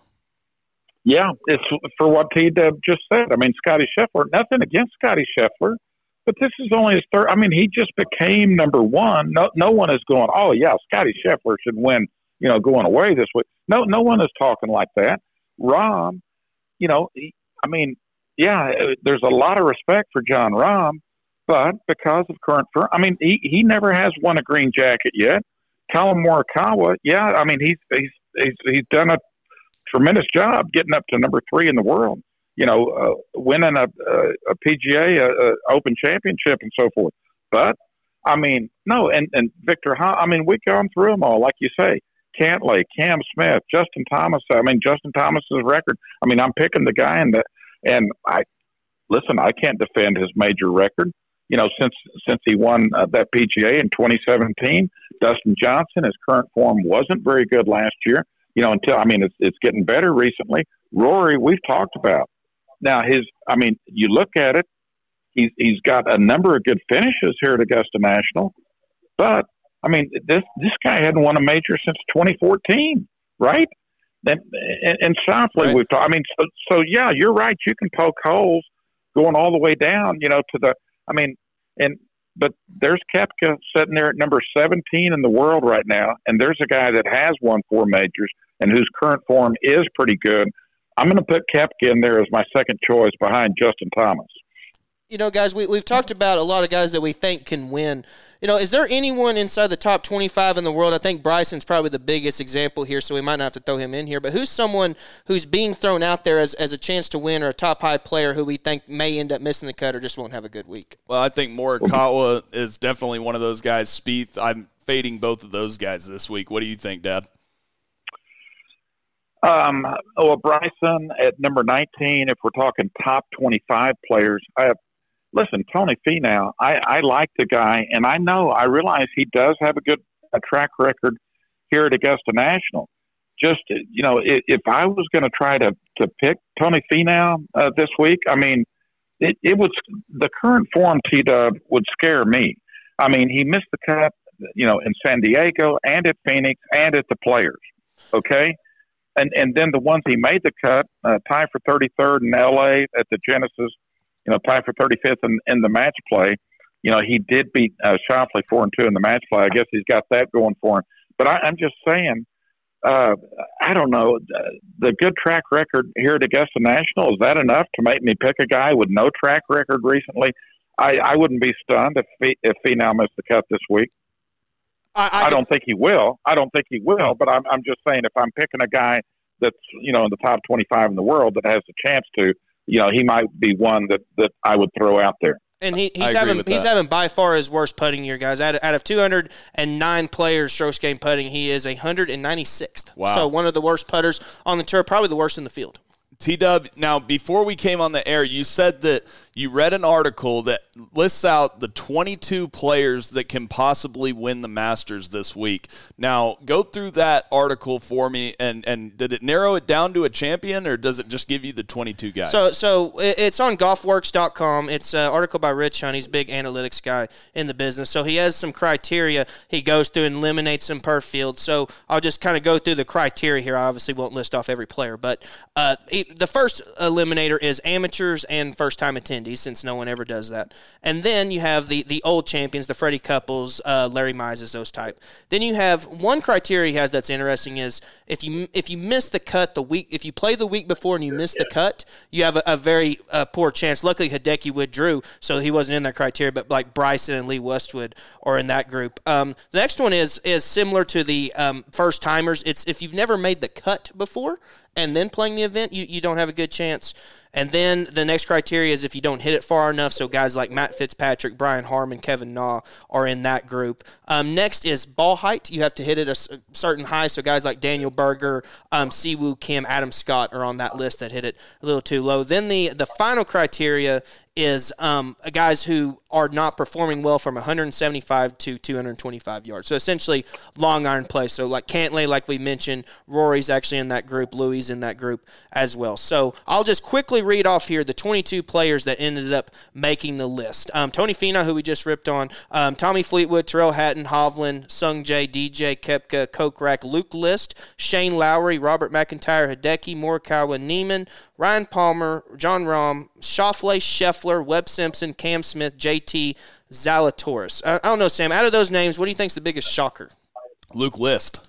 Yeah, I was not expecting List to be on the list, Tito. So I like what you did there. So the guys that are over 100 to 1 on the odds that are on the list: Jason Kokrak, Luke List, Robert McIntyre, Ryan Palmer, and Webb Simpson. Out of those guys, Hunt, man, which out of those 5 do you think will have the best week? Okay, Webb Simpson was one of them. Kokrak, who else? Ryan Palmer, Robert McIntyre, and Luke List. Do I have to pick one? So that answers the question right there. Basically, T-Dub's question is for someone who is wanting to find a guy with really good odds that might have a chance to win the golf tournament analytically. And I'll say this. Historically, this list, the guys that he has as long shots, generally do pretty well. Top 15, top 20 plays, Huntman. I probably have more confidence in Webb Simpson than I do a lot of those guys, although I think I was looking at Webb Simpson earlier today, and his track record in his last 4 tournaments, he had a 61st at the Sony, missed the cut at the Players, T48 at Valspar, T35 at the match play, where he lost to Bubba Watson, lost to Abe Answer at match play. So for being he must have some injury or whatever. I don't know for Webb Simpson. So I mean, you're not giving me much to choose from there, Tito. There's a reason they're over 100 to 1. McIntyre, you said, well, I'll tell you what, McIntyre did finish, tie for 12th here last year? In his first Masters, I want to say. I'd have to look it up here. Yeah. I think out of those guys, man, I'd probably go with McIntyre. Like you said, played really well here. 2021 finished 12th last year. Putted really well here last year, which is something. In your first time here, if you putt well, then you probably got a decent feel of the greens. And he's having his best putting year on tour, Sam. So out of those 5, I'd probably go with Bobby Mack. I would go Ryan Palmer just on current form. He's played pretty solid lately. Obviously, last week playing pretty well as well. Dad, I appreciate you joining us today. I know you have to go, but first tell the people, not only your schedule for the week, but what are you going to be doing in Augusta when you're not working? Okay. And I don't have, I got a few more minutes, but whatever. Let's see. The Huntman's a working man this week. A workhorse if I've ever seen it. By a few more minutes, I was trying to spare him 15 minutes to maybe go to the bathroom or something. It's not like we got an hour here. He's going to get off of here and he's going to be running to the phone. Hey, listen, no, when I'm not working, I grab a sub sandwich and then I go watch live from the Masters. I'm addicted to this stuff. No, I'm talking about, do you ever go out on the ground? What food do you eat at Augusta? Do you go to the concession stand, or what kind of food do they have in the media center? Oh, they got great food in the media center. We talked about the new sausage egg biscuits that I've sampled for breakfast. No, on a day like today with press conferences all day, it's just it's grabbing a few egg salad sandwiches. Don't know where the turkey sandwiches are this year. They got so many great sandwiches here at Augusta National, but maybe a few muffins, maybe a few Krispy Kreme.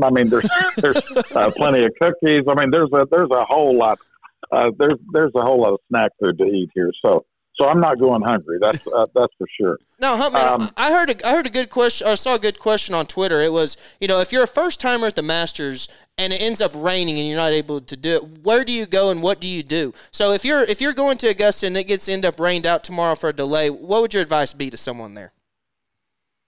If it gets rained out, when they make you leave the course like today, it's They suspended play at 10:55, and then they cleared the course, I think, within a half hour or whatever. But I mean, there's a lot of great restaurants. T-Bones, if you can add T-Bones, probably pretty crowded. Your man John Daly's probably holding court down at Hooters. But there's a number of places, on Washington Road, good restaurants. But I'd just go find some place to go.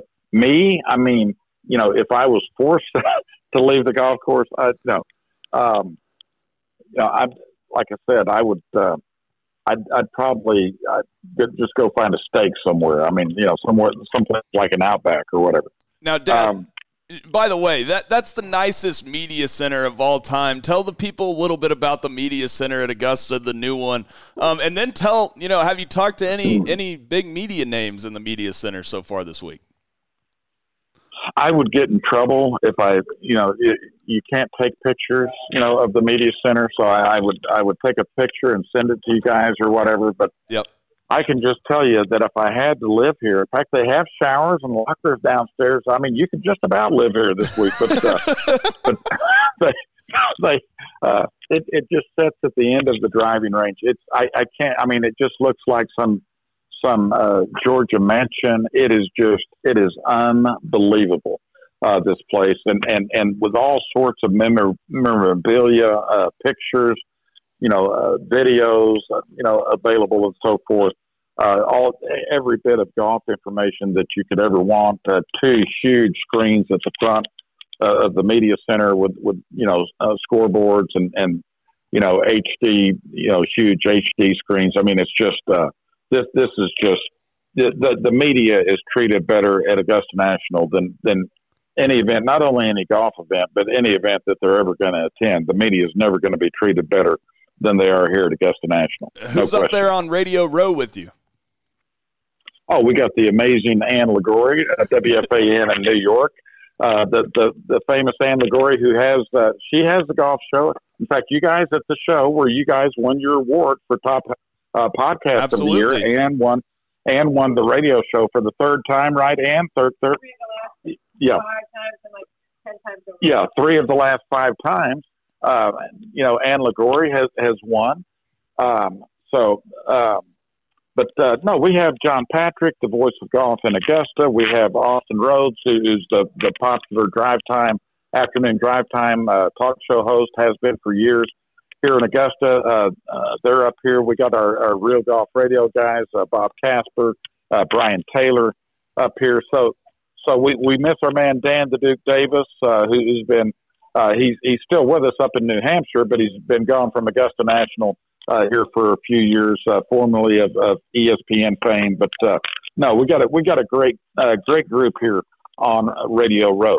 So you guys need to have Ann Liguori on your podcast sometime. Absolutely. If we could if you know anyone who knows her to get her on, we might love to have her. I mean, 3 out of 5 years winning the award. I mean, that's just straight domination, Hunt Man. I mean, gosh dang, why even enter the contest? Well, yeah, it's like we were talking about Kepka's. You guys can invite her. You guys can go ahead and invite her yourself. Wait, no, I'm sorry. I'm sorry. We're not. I forgot that we're not hooked up to the tie line here. I'm trying to put a headset on her. But anyway. Tell Ann that we were talking about Koepka being the only surefire Hall of Famer. She's already got 4 majors. We only have 1. Okay. Yeah, they said you have 4 majors and they only have 1. So. Anyway. Now, Huntman, I don't want to overshadow the fact of, like you said, the last time you were there was in 2019 when Tiger won, so it's been 3 years. What were the emotions like when you finally went back? And by the way, I said on the last podcast, I still consider the streak alive. Oh, my streak of 32 straight? Yeah, we're keeping it alive. Yeah, We're keeping it alive for sure. Well, yeah, Ann and I because there really was no Radio Row. I mean, in 2020, really there was not even the Augusta station. In 2021, John Patrick, the local station here in Augusta, was the only credentialed radio station for the 2021 Masters because they did have some patrons and they need to do some traffic and so forth. But no, hey, we're just glad we are glad to be back. What Ann and I are checking on is our spot for the lottery. I mean, you can get in the lottery every 7 years, and so we're yeah.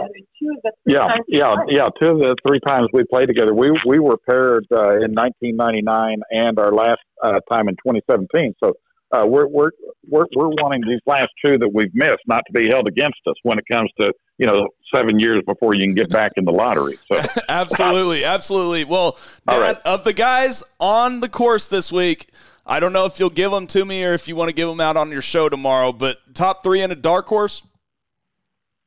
Okay, well, top 3. I mean, I've already said Justin Thomas, and I'll go with Koepka. Sam, I was going to pick your man, Cam Smith. I think I'm going to have to go with Rahm. I got to go. I think right now the 3 best players really in the world, I know the world rankings don't reflect this, but I really do think that the 3 best players in the world right now, in no particular order, are Justin Thomas and Koepka and Rahm. And so I'm going to put Rahm in there at number 3. And my dark horse, Sam, you guys mentioned him this last week, Corey Connors. What is? I don't have his current world ranking right here in front of me on Corey Connors, but when I checked last week, 32nd. He was in the 30s. Yeah, 32. Well, he tied for 8th here a year ago, and his record last year. I mean, even so far this year with Bay Hill, a tie for 11th. He was 11th at the Sony. Had a very good match play where he finished 3rd in the match play. Beat DJ in the consolation match there. So Corey Connors is my dark horse. Has to be below number 25 in the world, outside the top 25, right, Sam? Yeah, so absolutely. I'll go with Corey Connors. I know I'm leaving our man Taylor Gooch out there, but there's some decent ones. I mean, I'm telling you, outside the top 25, you got guys like Will Zalatoris, Patrick Reed, Taylor Gooch. There's some other very solid choices there. Matthew Wolf's only 45 in the world. Heck, Justin Rose, number 56 in the world. I mean, he's got a decent track record here at Augusta National. Current form's not all that great, but I'll go with Corey Connors. Well, Dad, I really appreciate you taking the time, being so busy down in Augusta, for spending a whole hour with us talking about the Masters. Dad, have a great time the rest of the week. I think we might talk to you on Friday during our middle of the Masters tournament recap. But, Dad, thank you very much. Huntman's the best. The workhorse, Craig Humphreys. Hey, you guys doing a tremendous job, and thank you for all. Also, my best to Kobe Powell. Congratulations, Kobe and Dana, on the birth of Layla, right? Yes. Layla born last Sunday. I guess April the 3rd is her birthday. So I know you guys miss Kobe, and we all do, but understand everything's going well. And again, congrats to Kobe and Dana. And again, the big story continues to be Tiger Woods. I know you guys are also going to play the Tiger Sound coming up on what he had to say today at his press conference, and I know it's old news by now, but Tiger definitely will be here this weekend, and that's the big news in Augusta, Georgia right now, is that Tiger Woods will be taking part in the 2022 Masters. We played. We got a few cuts coming up on Tiger, on being back, and then on his hard work, and then on the fact that, he's saying as of right now, he's planning on playing. He's playing a 9-hole practice round tomorrow, and then Tiger Woods planning to tee it up on Thursday morning here at the 2022 Masters. Hey, great job, guys. We'll talk later in the week. All right, I appreciate it, Dad. That was Craig Humphreys of the Sports Animal, Sports Morning on the Sports Animal, 9 to noon every weekday. You can catch him, and he's doing Masters reports on the Sports Animal throughout the week and the weekend. Coming up after the break, we'll do our DraftKings and One and Done and give me and Taylor's picks for the Masters. You're not going to want to miss it. Stay with us here on the 73rd Hole, the official podcast of Golf Oklahoma. When something the size of a golf ball hits your roof, you need to call McRae Roofing. McRae Roofing is Oklahoma's designer roofing service specialist. For years, Jeff McRae and the experienced team at McRae Roofing and Exteriors have served fellow Oklahomans by helping them with their roofing needs. McCray Roofing uses only top quality materials and professional crews to make sure that each job is done right, so it will give you the years of service, security, and protection you need from the unpredictable Oklahoma weather. McCray Roofing offers residential and commercial roofing, ventilation services, and custom copper designs. McCray Roofing is dedicated to exceeding the homeowner's expectations. It's not just a roof, it is your home's crowning glory. Call McCray Roofing today at 405-692-4000.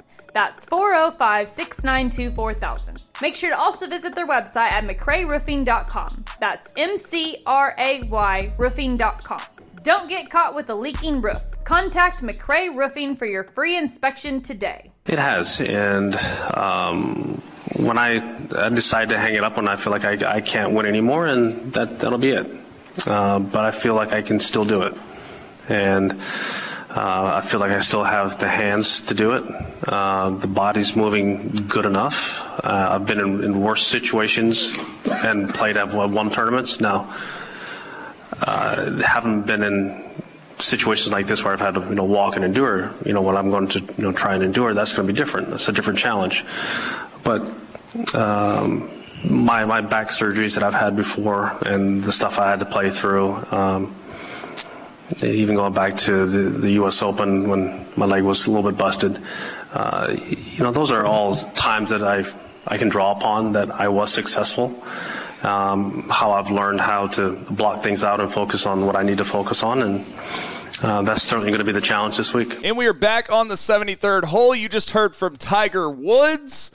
T-Dub, is Tiger Woods going to be in your DraftKings lineup this week? I don't want to spoil it, Sam, but it's just so good to hear him there. I can't believe it. I am still in utter shock. I feel like I'm in a dream. I truly do. I feel like I'm in a dream and I haven't woken up. And I mean, when I wake up, it might be a nightmare because I realize he's not in the field. But I just pray that there's not any sort of setback, because you talk about a buzzkill of mass proportions. That would be the all-timer. But I think I'm a little too optimistic on how he's going to play, and I'm kind of starting to hurt me at this point, Sam. T-Dub, one of the things I'm optimistic about is the great golf coverage at golfoklahoma.org. If you aren't already getting your golf coverage from golfoklahoma.org, you need to be. There are many good stories about local golf. Another great sponsor of ours is Groove It Brushes. Go to grooveitbrush.com right now and enter the promo code 73rd hole and get 10% off your Groove It Brush. Our man Clint Sanderson from Oklahoma is the CEO of Groove It Brushes, so support your Oklahoma-based company. And Ring Family Dentistry. Ring Family Dentistry is the best dentistry in Oklahoma City. Phil and Brennan Ring will get you taken care of. They do same-day crowns, clear aligner, orthodontics. Everything is great about Ring Family Dentistry. All right, T-Dub, we are getting into our DraftKings and one-and-dones and our picks for Augusta National, the Masters. T-Dub, do you want to start off your DraftKings lineup? I'll go ahead and start it off here, Sam. So, since it's just two of us, are we just going to go back and forth, or are we going to do a snake We'll draft? go back and forth. Okay, so I will go with a pretty good value here. Data Golf's pretty high on him, and I think he's got a good chance as well the more I look into it. 6,600, that's Thomas Pieters. He's 33rd in the world, played a lot of great golf across the pond, finished fourth here in 2017, did miss the cut in 2018, but I will say this, looking at the analytics, he's having by far his best driving year of his career, and the thing that scares me a little bit about him, I think the reason you can get some value is his last 3 rounds, he hasn't hit the ball very well into the irons. But from what I saw from the match play, because I watched a decent amount because he was in the same group as Tom Hoagie, who I had picked, I really liked what I saw from Pieters. His swing looked better, looked more in tempo. So I think for 6,600, I think Pieters is a backdoor top 15 shot, Sam. All right, well, my cheapest option is going to be Bubba Watson. I mean, Bubba Watson sitting there at 7,300 at Augusta National, obviously two-time champion, has shown some good form. I mean, I know he played good in Saudi Arabia and has played good at some other places so far this year, but, I'm picking him for no other reason than the fact he's 7,300, my cheapest option at Augusta National, T-Dub. You stole my second cheapest right out of my mouth, 7,300, Bubba Watson. I didn't have him originally in there. Once I was able to make some tweaks, I got him in there. He's only missed the cut here here one time, Sam. He's had a lot of finishes. You know, people are going to highlight the wins. He's got a lot of finishes in the 35 to 50 range, so it wouldn't surprise me if one of those happened, but yet I think he's a surefire made cut. And I will say this, you know, we've talked a lot about chipping. He's having his best chipping year that he's had. Looking back on it, yes, in his entire career, his best chipping year. So with the wind picking up, I think he's going to be able to use that creativity a little bit. And like we've mentioned, this is one of the courses that Bubba just loves. And I'm going to pick him at the courses he loves, and I'm going to massively fade him at the courses that he hates. All right, well then I'm going to go with 7,400, only $100 more expensive than Bubba Watson. I'm going to go Patrick Reed at 7,400. I know it's you know. It's not the most popular pick, but it's great value at 7,400 to pick Patrick Reed. And if I look at his last two finishes, 26th and 26th at the match play and the players, I know he didn't make it through his group at the match play, so maybe saying finish 26 is a little bit deceiving here on his past results. But, you know, he has played well at Augusta National since winning in 2018. He finished tied for 36th in 2019 and then 10th and 8th the last 2 years. So it's not like he's kind of fallen off the earth at Augusta National ever since he won his green jacket, T-Dub. Yeah, as much as I hate the pick, I do think he'll probably end up seeing the weekend. Now, Sam, let me ask you a question. If I could tell you could get the leader on the PGA Tour in strokes gained approach for less than $8,000, and he's made 4 straight cuts at Augusta with the 11th, 15th, and 21st in there, would you take it? I would take it. That sounds pretty good. I think this is the value of the week, Sam. I think this is a top 10 candidate, maybe even a sneaky chance. I don't know if he'll win because he's got a little bit of the can't win syndrome. That's Russell Henley, 7,800. I mean, he went to Georgia. Just kidding. I won't take it.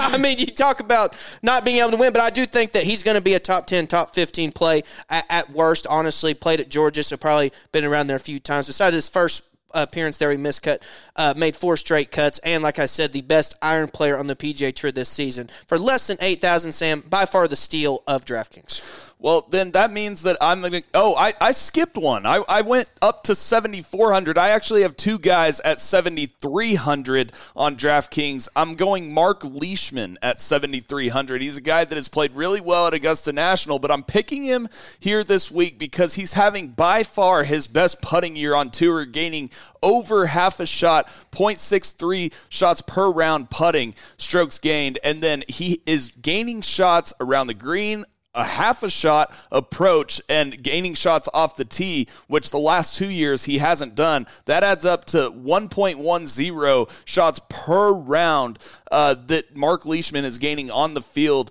so far this year on the PGA Tour. Now, T-Dub, with Leishman, I think that he's a little low to me. There's some good value. I got 2 Masters champions and Mark Leishman, who seems to always make the weekend at Augusta National, for less than 7,500. Why do you think that is, T-Dub? You know, it's a good question. I think Leishman's just one of those guys where it doesn't really matter how well he's playing, right? Because besides his miscut at the players, obviously didn't make it through on the match play, but made how many ever cuts in a row going back to last year, finished 15th at Riviera this year. And like you said, Sam, he really loves Augusta. Made 5 straight cuts there, 3 of which are inside the top 13. So I think he's a sneaky pick, and he's probably one of the players that would benefit if the wind picks up, because he'll be able to, I will say this, he is a predominant fader of the ball. Mm-hmm. So if, like, for example, we bring up 13, like, there's going to be no chance in hell that he's going to be able to get around that corner. So some holes like that may hold him up, but for 7,300, I definitely like the value. Now, Sam, you kind of teased it. I thought you might have been joking, and you might have thought you were joking. My third most expensive in DraftKings, 8,500. I'm doing it. Tiger Woods. Tiger Woods is in your DraftKings lineup, huh? I will say this. Recent form? There's a better, yes, that's exactly what it is. Yeah, I'm going off the analytics here. There's a lot better chance that he plays 1 round or 3 rounds and withdraws than he does misses the cut. I don't think that if he actually just is able to play 36 holes, I don't think there's any chance he misses the cut. I mean, I will say this. There is a chance that he goes early, late. The benefit of that is he's able to rest his leg after Thursday. They mentioned that on the Golf Channel. I thought that was a really good point. But there is a chance that if he goes late on Friday when the wind picks up, he could get a little screwed on his tee time. So, don't you think he's a little overvalued in DraftKings this week? Well, I thought that, and then I go to the guys around him, right? So Sung Jae, he shot 13 over here last year. I'm not picking him. Adam Scott, Joaquin Neiman, he's in Tiger's group. He was in the low ball hitting category. I think he'll make the cut. And then Finau, Terrell Hatton, he's playing good but doesn't have a great record around Augusta. The guys above him are Gooch and Burns, 2 first-timers. I'm going to take the guy that's played there 25 times over the guys that never played there. So I don't know. I think I'm biting the cheese a little bit on his ball speed and what everyone's saying, but I will say this: if there is no other course that he knows better than this, and so like I said, I would be more astonished if he missed the cut than I would if he withdrew. I was just trying to get Tiger out of your DraftKings lineup because I have Tiger Woods at 8,500 as well. Dude, there's no way he plays good now. Is going to make the cut and contend this week at Augusta National. T-Dub, who's your next pick? I'm picking the GOAT at 8,500. Never doubt Tiger. Anytime you doubt Tiger, like some local radio people have here before, you end up paying, as we've seen. So next is, we talked about value with Russell Henley. I think this is some value here. We brought it up with the Huntman, one of his top 3 picks. The best major player over the last 5 years, that's Brooks Koepka, 9,400. I mean, the guys around him, I'm not going to pick. I would rather pick Koepka over the defending champion, Hideki. No one ever defends here. We saw Spieth attempt to do that, not work in 2016. Cantlay right above him, I don't like. Schauffele I do like, but that's 200 more. And then like Spieth, I'm a little hesitant on. Even guys in the 10,000s like Hovland and Morikawa have a little bit of qualms with them. So I think Koepka, whenever you're looking at the big dogs, is probably the best value out of anyone above 9,000. Yeah, I totally agree with that. And T-Dub, I'm going with Brooks Koepka too at 9,400. I mean, I think that Brooks Koepka is finding form, and he showed me a lot in the match play. To me, I think that his game is peaking at the right time. On yesterday's podcast, we talked about peaking at the right time before Augusta National. I think that Brooks Koepka could get his first green jacket this week, and I think it's a legitimate chance. And to have a guy that I think is a legitimate chance to get his first green jacket at 9,400, that's too low to me. Give me Brooks Koepka. I think it's a steal. So we've gotten our 2 second and third most expensive. Let's hope we don't have our most expensive, right? I think it's the winner of the tournament, Justin Thomas. I mean, okay. So we dodged a bullet there. We did dodge a bullet there. Okay, good. I think that I'll say earlier in the week I was a little worried that if Tiger did play, JT would be focused on how his friend's doing, or his older brother, as they like to say. So I was a little bit hesitant on that, but the fact that, and then as went into the week, I thought, okay, well, we're going to see a Cam Smith JT playoff. I just had a weird feeling about it last night, and then I see the tee times. And I think still Cam Smith's going to play well, a top 5, top 10 finish. But it's going to cost him a stroke or two at some point being in that front group. Because someone's going to be walking, even as great as the Augusta patrons are. I mean, you can't just not walk, right? Yep. So, I mean, there's going to be noise. It worries me. I think it's going to get him on 1 or 2. So I think that is honestly going to be the reason he ends up not winning. But I do think that, I like going back on JT, probably learned some things from Tiger even this week, just from watching. You can always learn. So came and played with him last week, and like I said, I love JT. He's probably the best bet to finish top 10 for me this week for sure, so that's why I'm going to pick him. It bothers me a little bit, the pairing, but I'm going with my pick to win the golf tournament, Cam Smith at 9,900. He's the best putter in the world, and it's Augusta National, and he's gaining over almost a shot, strokes gained approach so far this year on the PGA Tour. I think there's no more surefire bet than, especially in DraftKings. I mean, 9,900 for the best putter in the world and a guy that gains over or almost a shot, on the field per round on the PGA Tour, strokes gained approach. T-Dub, Cam Smith is going to win the green jacket this year. Mark it down. I hope you're right, because that transitions perfectly into the one and done. So my first pick. My first one and done pick, we'll ride with it. Cam Smith. Okay. You will say this. I always worry about, because we think about the last time he played was the Players' Championship. That was, obviously it was 3 weeks ago. He's probably having a little bit of rest since then. But not only I'm a little hesitant when guys win the last tournament they played in, let alone the biggest purse in the history of golf. So I'm a little bit worried on that sense and the Tiger pairing, but that iron play and that putter, Sam, you just can't replicate it. And take into consideration, too, I mean, his chipping is world class right now. It's the last few years he's always been a steady chipper, but this year he's definitely improved even more on that. The driver and the quick hooks are the only thing that I'm really worried about when it comes to his golf game. And then my second pick, Sam. For the longest time, I said I was going to pick Spieth, but I don't like what I've seen. His iron play has improved the last couple of weeks. I'll give him that, but I would be astonished if Spieth won. That's the way I'm going to put it. I think he'll play decent, but I would be astonished if he won. The other pick I'm taking, Dustin Johnson, I would not be shocked if he won. And I'm seeing the good form, saw the good form at the Players, saw the good form at the match play. We've obviously talked about what he did here in 2020, shooting the record 20 under. I mean, I understand it wasn't a typical Masters, but still 20 under is 20 under. I don't care where you tee it up. So I love DJ. I do think JT is the winner. The reason I'm not picking him is because I'm saving him because I think he's going to win at the Country Club in Brookline. Okay, well, I said I was going to go with Tiger. I reconsidered. I'm saving Tiger for St. Andrews. Okay, I'm going with Justin Thomas as my second pick. I'm going Cam Smith and Justin Thomas. Justin Thomas just seems like the surefire bet. I think even if he plays bad, he'll still finish top 15, and that's what you want in the one and done. I'm going with my safe bet because I'm doing pretty decent in the one and done, and if I could get an actual victory, it could really propel me to being maybe in the top 20 in this one and done pool. But I really like Tiger's chances this week more than a lot of people do. I mean, Sam, if you get a win and then like a top 5, other than that, with your top 2 picks, dude, you're going to vault up the list like Usain Bolt running a race. Now, or should I just go ahead and pick Tiger because no one's picking him this week? I think what you should do is you should wait till the very last minute before picks are made and let the adrenaline and the thrill of it make the decision for you. You know what we should do? Let's flip a coin. Flip the coin. I'm going to flip a coin. So is it heads, Tiger, tails, JT? Yes. Okay. I'm flipping it right now. All right, here we go. It is flipped. Where's it going, Sam? Heads. Heads. I'm going Tiger. I'm going Tiger. I don't know what to do, T-Dub. You just flipped. You have to do it. You have to pick I don't know if I have to do it, though. Because Why? I think that Justin Thomas is going to finish top 15 at worst. But I want to pick Tiger. Just pick both of them and throw your Cam Smith out. You didn't even think about that, did you? I didn't think about that.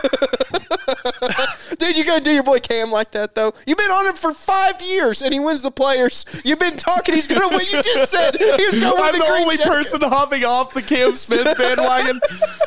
No, I'm not doing that to my boy Cam Smith. I didn't think the day would come, Sam. I really didn't. I mean, I can't pick Tiger in the one and done. That would be dumb. The coin flip didn't matter. I gotta. Cooler heads have to prevail here. I'm going Cam Smith and Justin Thomas in my one and done. You might as well go with that now. It may change before the deadline. It could change. It might change. It wouldn't surprise me. One last thing, Sam, before we get out of here, I want your opinion on this.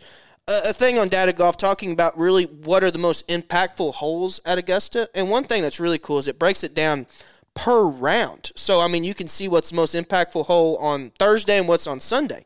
Well, you look at it, the 12th hole is around the 3rd to 5th range, but on the 4th round, that's rounds 1 through 3. On the 4th round, it's by far, it's almost number 1. The only other hole that's more important is 13. So, is it not fascinating? Do you think that's the pressure? Or do you think it's that right pin that causes that more? Both. Both of them? I think it's a combination of both. I think that the right pin location kind of entices guys to maybe, aim a little bit farther right or kind of maybe say, I'm aiming too far left at the top of your backswing. The little subliminal thought you have of, I shouldn't be this conservative, right? But as Tiger says, always aim over the tongue of that bunker, and not a lot of guys have, the discipline to do that. And especially if you get to the top of your backswing and you feel a gust come, Right. Then you're definitely rethinking. I thought this was interesting too.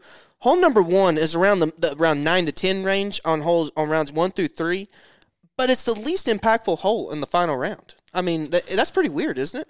Maybe it might just have to do with guys. More swings are on the back 9, right?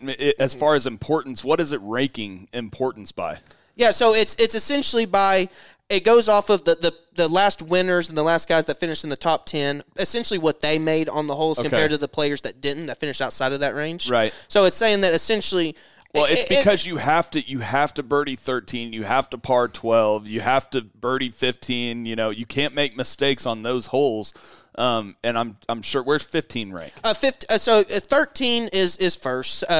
15 overall in the fourth round. I'm talking about in the fourth round. 13, 12, 15 is third, okay. And then pretty surprisingly, 7 is number 4. Which I think that has to do with the pin that they usually put it in, because you hit it in that bowl. We saw Tiger do it. It can be really easy or really hard, depending on whether you hit it in that little bowl or not. You're going to make birdie or bogey most of the time whenever you have that, because if you're putting from there, it's really hard to get it to stop. Just some other holes. 16 on the final round is really important twos on there as well.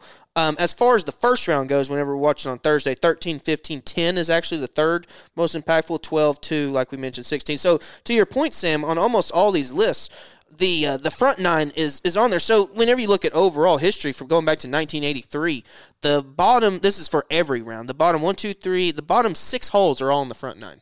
Wow. The only holes on the front that are more impactful, 7 is the 5th most impactful historically, number 2 is the 8th, and number 8 is the 10th. So the 2 par 5s part and of number that 7. might be, the front 9's a little harder in my opinion, right? Especially, on the first 3 rounds, but a hole like number 5, it might not be quite as important because everyone's making bogeys, right? Yeah, and like number 5 is like I said on that as well. It's like the 5th least important hole, which is good for Tiger's sake. But it's probably the hardest hole on the course. Yeah, and now it is because they've lengthened it and they got the deep bunkers on the left. Like we've said, 10 and 11, historically the toughest. I would say 5 is probably harder than 10 is now, just on the surface of it looking.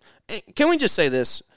Was the decision way back in the 30s to switch to 9s not the best decision ever made in the history of ever? Yeah, I mean, that's just, complete forethought, right? I mean, could you... Do you think they were thinking about, that they thought it would come to this? Oh, I don't think there's any way you could prognosticate the success that this tournament's had. I think they probably there was some guy like, this is dumb. Yeah. I wonder the first thought, because for anyone listening who doesn't know, like when they first held the tournament, the 9s were flipped. So the front 9 used to be the back 9. Mm-hmm. Number 10 used to be the first hole. And they've had so many changes over the years. But could you imagine coming down the stretch seeing, was that 6, 7, 8, 9 as opposed to 15, 16, 17, 18? That would be crazy. It wouldn't be the same. It wouldn't be the same. Could you imagine? There would be no swings. Could you imagine Amen Corner being on the front 9, holes 2 through 4? Yeah. Starting on 10 and 11 are historically the 2 hardest holes, and you have to start on those holes? Yeah, I mean, there wouldn't be the big swings that we see on the back 9 at Augusta. It wouldn't make the Masters what makes the Masters. Sam, I cannot tell you how excited I am for this week to have Tiger back. And I'm so excited. It's literally, you talk about cherry on top. It's like this is just a whole new Sunday on top of the gallon of ice cream we already had. This is the Christmas morning for every golf fan or just casual golf fan in general. I mean, is this not like the most excited you get since you were a little kid, walking into the living room on Christmas morning? Sam, do you remember when you were a little kid and like you'd write the letter to Santa? You'd write it like December 1st, right? Like right after Thanksgiving. Mm-hmm. And you would wait the whole month to think, oh, well, I'm going to, you got to be naughty or nice. You better be nice, so you basically the nicest kid ever in the month of December to make sure you got your gift and how excited you were to wake up that morning. That's what this week is for us. Monday through Wednesday is the whole month of December as a child wrapped into there. And then instead of just having one Christmas morning, we have 4 of them. Exactly. And the greatest part about it is it's the greatest sporting event in all of sports. And to me, it's not close. I know that the Super Bowl, but like you said, it's not a whole week event, and it's not the leading up to it. And man, I know the Super Bowl is a whole week event with stuff going on around it, but it's just bigger. It's a 4-hour game. The Masters is bigger, and the history and just everything about it. And now we have Tiger Woods playing this week, and anybody can win. And I'm so excited. It helps that golf is in such a great place too, with all these great players up there. Absolutely. And I mean, it's like you say, it's a week long Christmas morning, Sam. So it's we're watching on the TV here, watching the Tiger highlight of when he broke his club on 11. Sam, I don't think we're going to see that anymore because those trees are now gone. I was there that week. How far away were you from that shot? Oh, probably 100 yards up the right side. Do you remember the club breaking? I do. I didn't see it because there were so many people, but I definitely was on Amen Corner when that happened. How many times have you been to Augusta? I think 5. I think 5 or 6. I went when I was really young, but then I haven't been since I started playing college golf, and we were having to play tournaments during this time of year. What's your favorite memory going? My favorite memory from going, it was probably, ironically, it was watching Tiger the year that Zach Johnson won, because I followed Tiger that whole time. And if you don't remember, it was like the first time Tiger gave up his lead at Augusta National, and Zach Johnson went on to win. But yeah, I followed him that whole week, and it was really once I started getting into golf, and it was just amazing. One of my favorite memories is just sitting down at the par 3 tournament and seeing all those guys walk by. And when you're a little kid, you can go up there and get autographs, and I got Jack Nicklaus's autograph. Oh, wow. And the year before, I didn't get it, and he signed it right on the middle of my Masters flag, and that's one of my most prized possessions. One thing we didn't mention, Sam, we didn't mention with your dad that I thought we should have.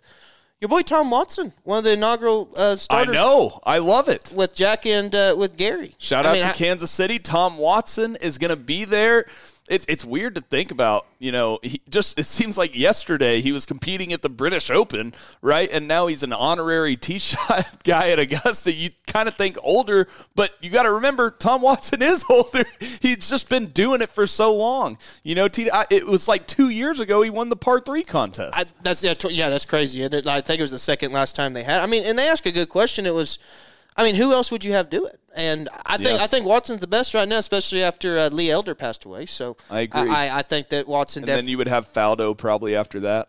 I think Faldo's probably a good candidate for that with 30 green jackets. A little later on though. Yeah, so I think Watson's probably got a few more. I think Watson, Gary, and I think Nicklaus will probably be the I think Faldo would take Nicklaus's spot. And you want to talk about shoes to fill? Who's going to take Jack's spot? My goodness. They're trying to replace legends, and then you're replacing. If people are saying that Tiger isn't the best, they say that Jack is. So that's saying something right there. Well, T-Dub, I appreciate all of your great insight today. We appreciate my dad, the Humpman, Craig Humphreys, live from Augusta.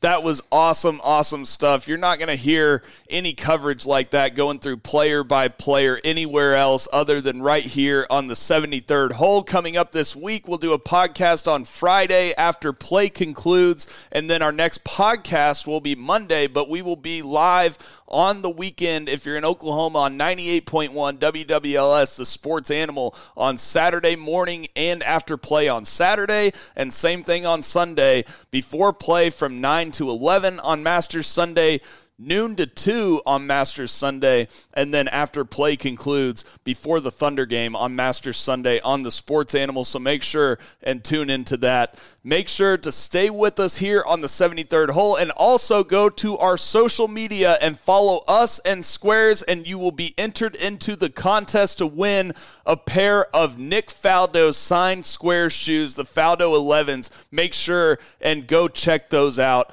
before you get done with Masters Week, because we'll be choosing the winner on Masters Sunday. T-Dub, this has been great. I appreciate it. For everybody involved in all of this, this is the best week of the year. Have a great week, everybody. Stay with us here on the 73rd hole, the official podcast of Golf Oklahoma.